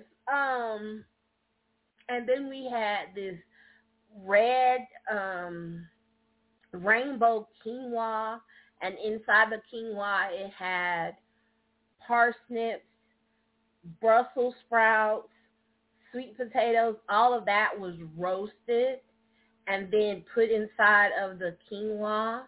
And then she made this beautiful salad, and it had it had cherries in it, figs. It also had toasted walnuts, honey. Oh, yes. And the dinner, though, was the pizza resistance. She did baked salmon with a tangerine relish. The relish had like tangerines and onions and some, I think it was like maybe some bell pepper or something like that. Honey. Beautiful bougie food. Yes, it was, but it was delicious, and it was semi bougie in a home style way, but at the same time it was food that was nutritious for cancer patients because again, you want to lick the plate. Like because it was, it was things that we weren't eating because you got cancer. You're not supposed to eat a lot of red meat. And this is stuff that nobody ever told me, y'all. Nobody never told me that I shouldn't be eating red meat. Hello? I mean, I don't eat a lot of red meat anyway, but and she was cooking from a pescatarian, keto, low carb, low fat type of recipes, state of cooking. And I'm like, I like all that shit. Right. Damn. And I've never had, this was my first time eating salmon. Oh, it's so good. I love salmon. I love it. I never knew. It's like I told my friend, I was like, you know how sometimes you want to try stuff, but you don't want to have to be the one to cook it? That's kind of what it does. So, because if you don't like it, now you stuck and you got to eat it. So that represents every other food you eat in your life. You really don't have to. That's it's true. okay not to like something. But you feel bad. You're like, oh, God, eat it. I got it. But I look at it as an experience, and I took a chance, and if I didn't enjoy it, I'm not going to finish eating it. Yeah, that's true. Just me. Yeah, that's true. But you know how it is. Because you don't owe anybody anything. Yeah. But you know how it is when you grow up in a family and you come from that clan of clean the plate. Yeah. I know all about the starving children in Africa. Yes, right? This is so good. You tell your grandma.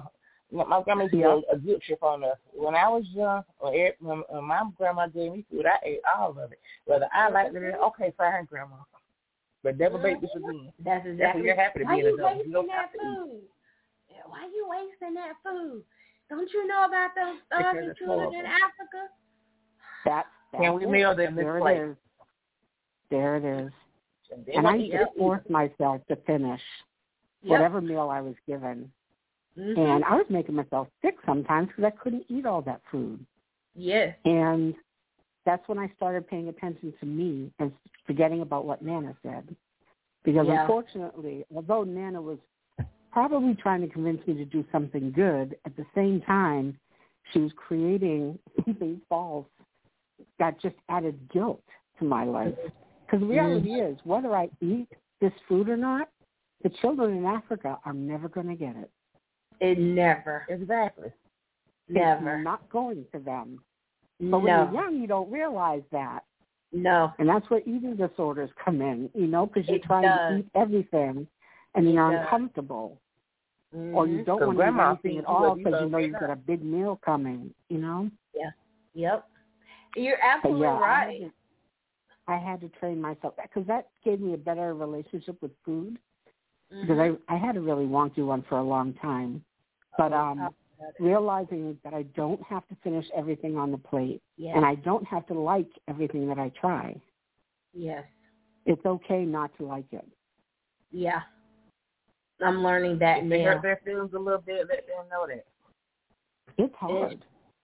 It is hard. It was hard at first. Because I loved my Nana, and my Nana's word was, bond. Yeah, exactly. The moment we came to my grandma's house. Right? Mm-hmm. Yeah, the moment I went step one foot into my grandma's house, she was fixing us a plate. Whether we ate, we could tell her we had to eat, we already ate, she would still fix us a plate. And once you come in there and sit there and watch you every few minutes to make sure you eat this plate. I'm like, Yes. Mm-hmm. We may have the same Nana. We don't throw away food in here. No, how old it is. You get it. We all had a Nana like that. But you talk about last year that. They froze and feel safe. Yeah. You talk about that eating, a relationship with food. Oh my gosh, y'all. My relationship with food since cancer has been traumatic, to say the least, y'all. It's been very traumatic. You go from a person that I was a comfort eater, I ate to comfort myself. So when Michael died, I would have eaten. Let me say this. I wanted to eat. I wanted to eat myself to oblivion. But chemo said otherwise. And I couldn't hardly eat anything. So I had to deal with those emotions. Right. I was a wreck. I was a wreck. Yeah. I was a wreck. Did they talk you through all that at the retreat about different mood swings you may have and different desires and stuff that you may have? Well, we didn't really get into a lot of that at this particular retreat. I think it may have been because of the people there, because I was the youngest person there. Oh, wow. Everybody else were older, you know. But we didn't get into those conversations. Now, I am getting into those conversations with my new therapist because I am seeing, okay, this is the thing. Through Cancer Navigators, I am seeing a grief counselor. She's an overall counselor, you know, whatever cancer, grief, whatever your problems is, she will try to help you through. She was really good. Now, through this foundation, and I'm going to post about it, and I'm also perfect time. It's called the Loveland Foundation. So the Loveland Foundation is a foundation for Black women, for Black women to get therapy. So you sign up for it. They have these sign-ups during certain times of the year, and they will give you vouchers to pick a therapist, whatever you want. It could be art therapy, yoga therapy, whatever type of therapy that you want, a Black woman, you know, LGBT, trans, whatever you want, they have it. And so I am now seeing an African American therapist, and she and I we had a session yesterday, and we are talking about those mood swings, and so and that widow's fire. Have y'all ever heard of widow's fire? No. So, and I think that we should, I want to do a show about this, and y'all let me know if this is a good idea or not. I want to try it. So a widow's fire is this fire, this desire, this burning, yearning desire that widows have to have sex. And it's not necessarily about the sex per se. It's about intimacy. Yes. It's about intimacy. It's about connection. It's how, you know, it's about letting it be okay, the fact that you want to have sex after your partner has passed on. And a lot of times widow fire happens to people that are between the ages of 35 and their late 40s when they lose a mate. So we kind of hit on that topic yesterday because I was telling her about certain individuals that shall remain nameless that were trying to, you know, basically waste my time, and I'm not about wasting my time. And I was telling my counselor, you know, my therapist, like, they bullshitting, they wasting time, and I ain't got time, and I'm trying to be very intentional, and they can't deal with my intention. So, and I told her about the young guy, and she was like, oh, no, don't do that. I said, but he's pretty. That's okay that he's pretty. He okay to look at, girl, but she got real. She like, he okay to look at, girl, but that can't be your man. Oof. said, that was a hard really? blow. Like, yeah, like, really? No, ma'am. They're like, no, ma'am. No. Like, girl, what y'all got in common? I said, he has a penis and I want it. Mm-hmm. yeah.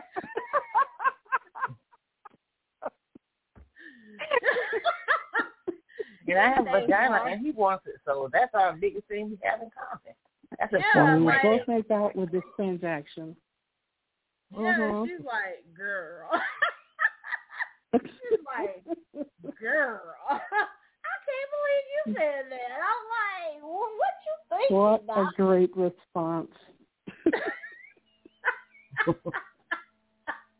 I'm like, why he can't? No. I mean, well, you can. He sent me pictures of the penis, and I really, really want it. Yeah, right? She was like, no, girl. No. He cannot. That is girl. I said, well, he was telling me, you know, he doesn't really know how to multitask, and he's telling me about his son, and he can't really do two things at one time, and she's like, I said, and I told him, oh, yeah, you're one of those guys. What you mean? You got a million excuses why you can't come get your pussy, okay? But okay. Exactly. Like operators are standing by. It's a limited time offer. Yeah, you can't do 2-3 things at one time. You can go to the store for a few hours or go shopping or something with a person. Yeah, he don't know how to multitask, and she's like, cause he ain't lived enough, girl. How old is he? He's not a professional. Huh. She's like, you don't want nobody that you gotta teach. Well, amen. You want a veteran. Yeah. Into the trenches. Who knows how to use his time wisely. But he pretty though. Not pretty enough to trick him up with you. Like, oh, today now, do you want me or what? Are we going to do this or what? Girl. Talk about it. So you don't like the bed? Shit, you do not like the bed. It's just that easy. Who? Beg? What? Never. No, it's not time for you to beg for shit. I'm sorry. No, I'm too old to beg. Exactly. Then it was another It's not very often you get pussy thrown at you, you know, for some guys. But when they do, it's like they want to bullshit because they're scared because they're not initiating it. Exactly. I'm on a time clock. Exactly. I'm on a time clock. Shit. Thank you. Oh, my God. I'm not going to beg for the shit. Oh, my God. I was telling her about another one, and she's like, so what did he do? I said, well, I told him, if we cannot have some true conversation, he might be listening. Hey, boo.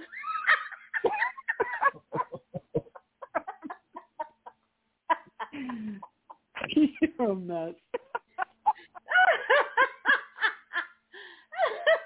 Yeah, we're talking about you. Hey, boo. I'm putting it out to the radio verse. Exactly. Like, do you want this or not? I told him, like, if we cannot have some true conversation, then I'm just going to have to let this go. So we couldn't have some true conversation, so I had to let it go. Love PKL. Oh, well. He don't care shit. Because if he cared, he would do it. Dick sailing by your universe. Girl.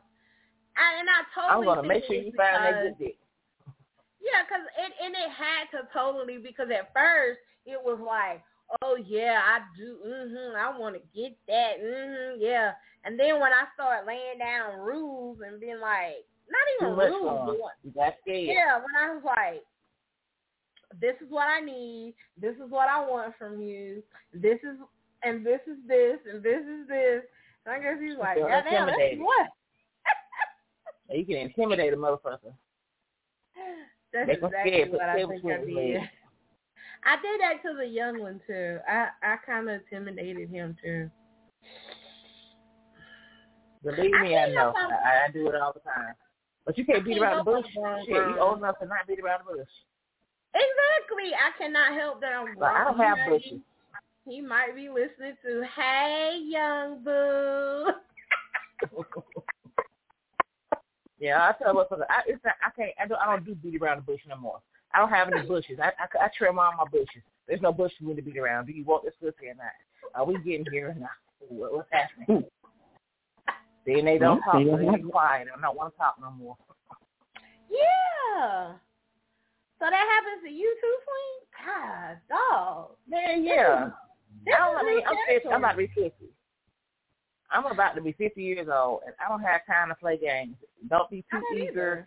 Just act like you know what you're doing. Like you've done this before. I have cancer. I have cancer.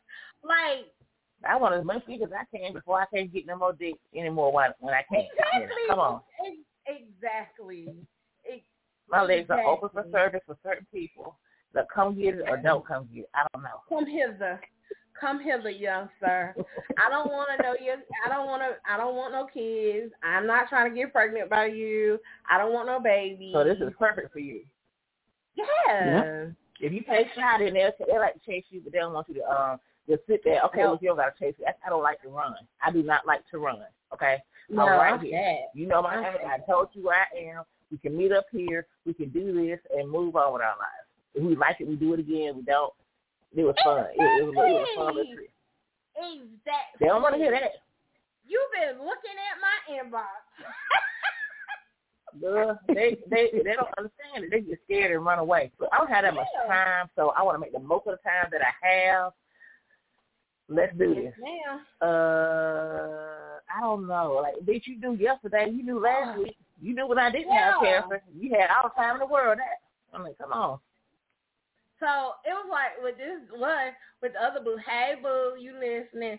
I said, ooh, I'm gonna get this little set. So when you come and give me some birthday sets, you know, I'm gonna have on this longeries, right? Yeah, I'm scared. See, you got all your eggs in one basket. They're scared. They want your eggs to be scattered all over the place, so they gotta go find them. All right, motherfucker, I'm making this as easy for you as possible. Okay, how much more easy can I get? You walk out your house and I lay on the floor, spread eagle. You walk in the room, I spread eagle. How much more easy can I make this? This is not Tom and Jerry shit. It's right here. And so one asked, he was like, well, I'm gonna come to your house, and I was like, oh no, I done been there before. Like, no, no, we have to take this somewhere else.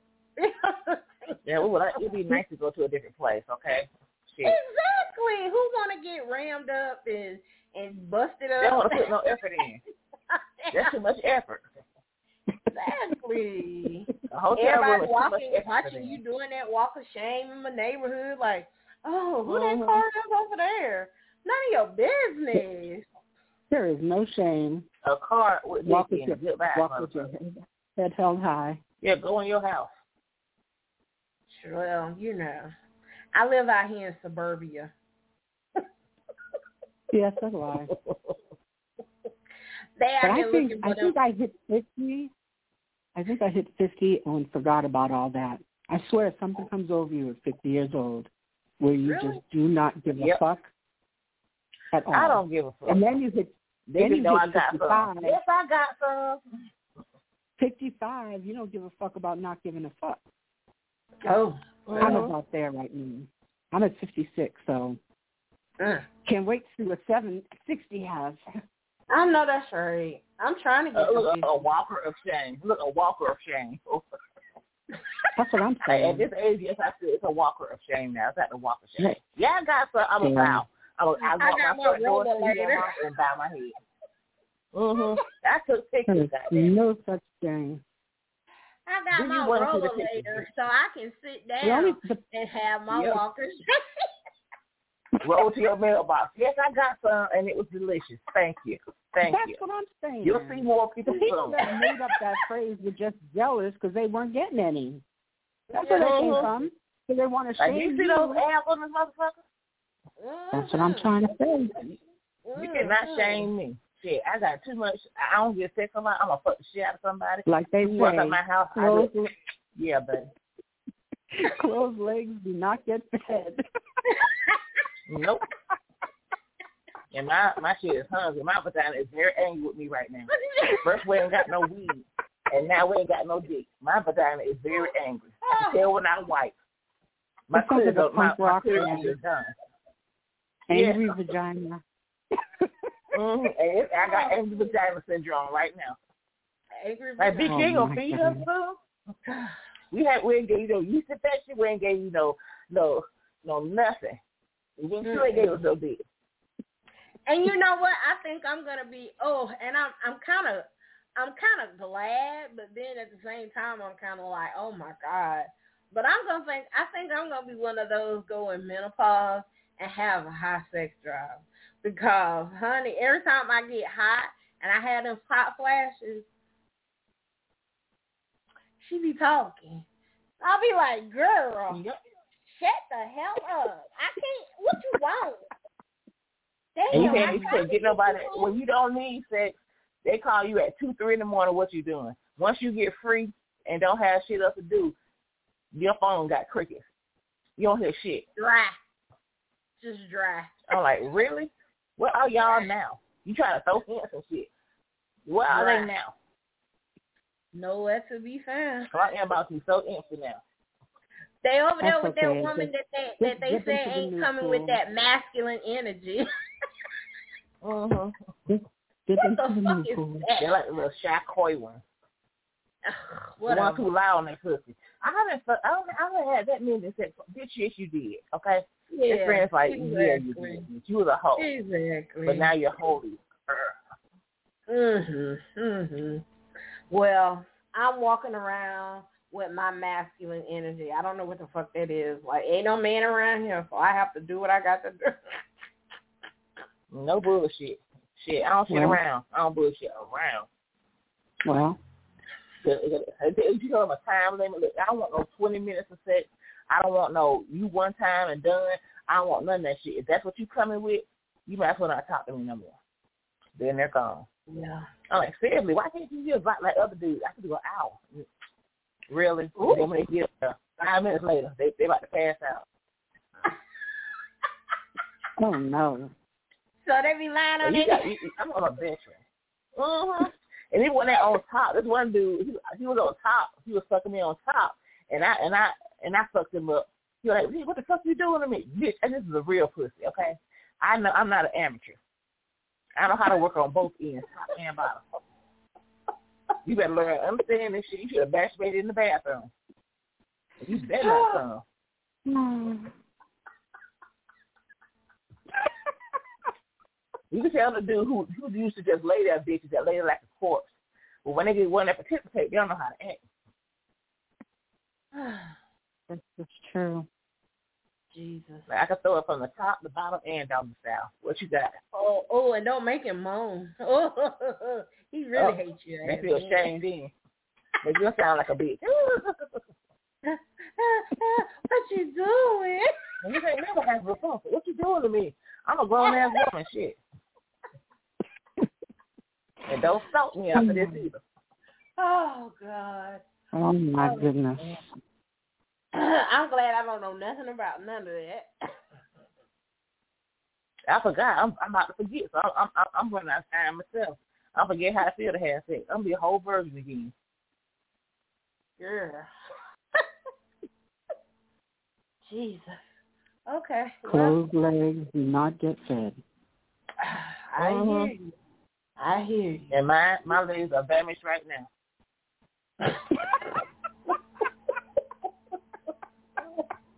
I will say the children. Say the vagina. I tried the children.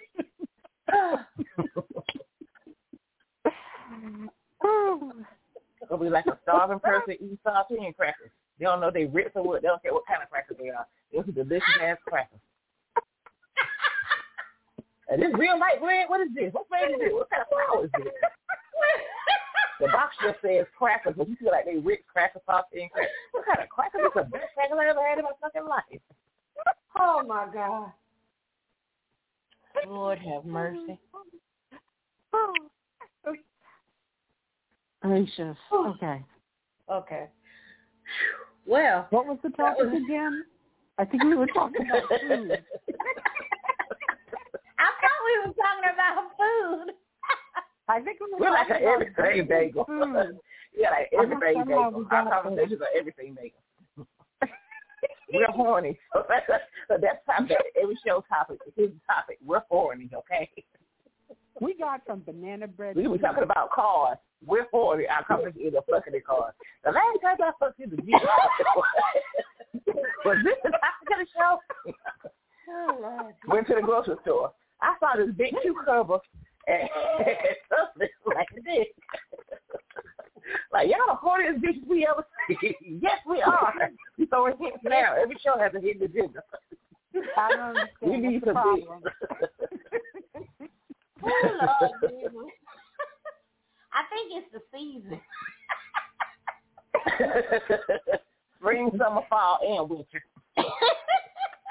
Lord have mercy.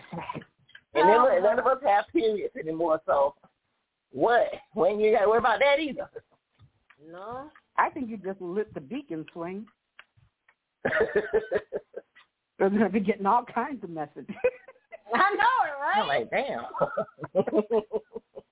Ring done lit the beacon. Woo! And nothing you can do with it. I always be out of town, motherfucker. You can't come in 10 minutes. Like, I don't want to watch you fucking masturbate. You can't masturbate in front of me. I don't want to watch you masturbate. That's just putting coal on the fire. Watch you masturbate? No. Maybe you want to do all this shit, but fuck you. They live at $10 too. What the fuck good is that gonna do me? And I be saying I'm angry and bitter. Shit, you better be angry and bitter. Well, this is the part where I raise my hand to get in, because that right there is hot. Yeah. Not when you ain't getting none.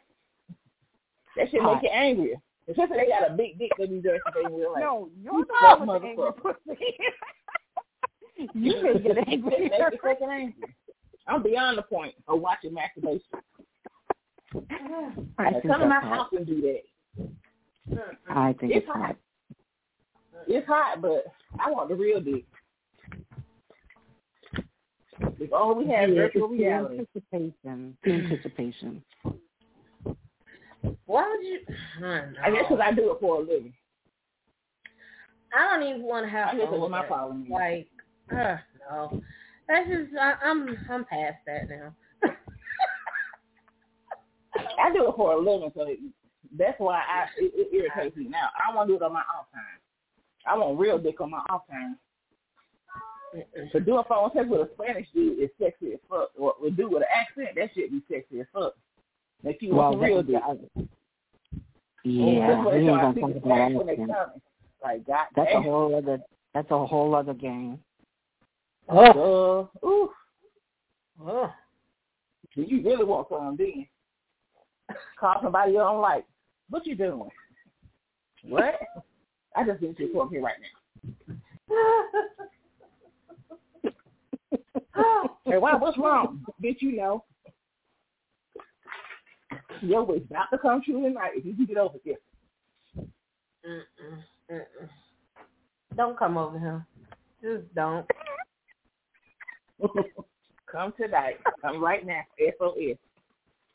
No, I'm good.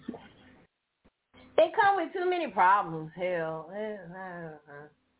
They don't got to stay. You can come, but you got to leave afterwards directly. I just stick with my rose. I'm good. I'll be pissed off at the rose. So my shit will be broken. Oh, I see you one. Oh, my God. What? I seen this toy. That shit got a suction on it, and inside the suction is a tongue. And then the other part goes inside your vagina. I'm like, they trying to make a bitch just blow up the whole house. Yeah. I got a lipstick like that. Extraordinary. I just if I had a sex machine, we wouldn't be having this conversation. Because sex machines are amazing too. I'll be on the show talking about that shit for 3 hours. Every conversation we have will go back to my sex machine. Yeah, my sex machine, see. How you name that shit and everything. Okay, well, we're going to call it a night. Yeah. Swing has another rose to break. Yeah, another rose to break. Another rose to break. Wow. Yeah, my vibrator ain't even working anymore. What? Oh. Yeah. You're in a wow. Whoa. I'm in a drought. I mean, for real, I need the real shit. If I get a sex doll, we gonna have some good times too. You better make sure you don't hug anybody anytime soon. Don't break him. He gonna have to be sturdy. Titanium. I want my sex doll to have titanium bones. A titanium. A titanium frame. Lordy. All right, ladies. Okay, As always, it's been fun. Time to go. Yeah.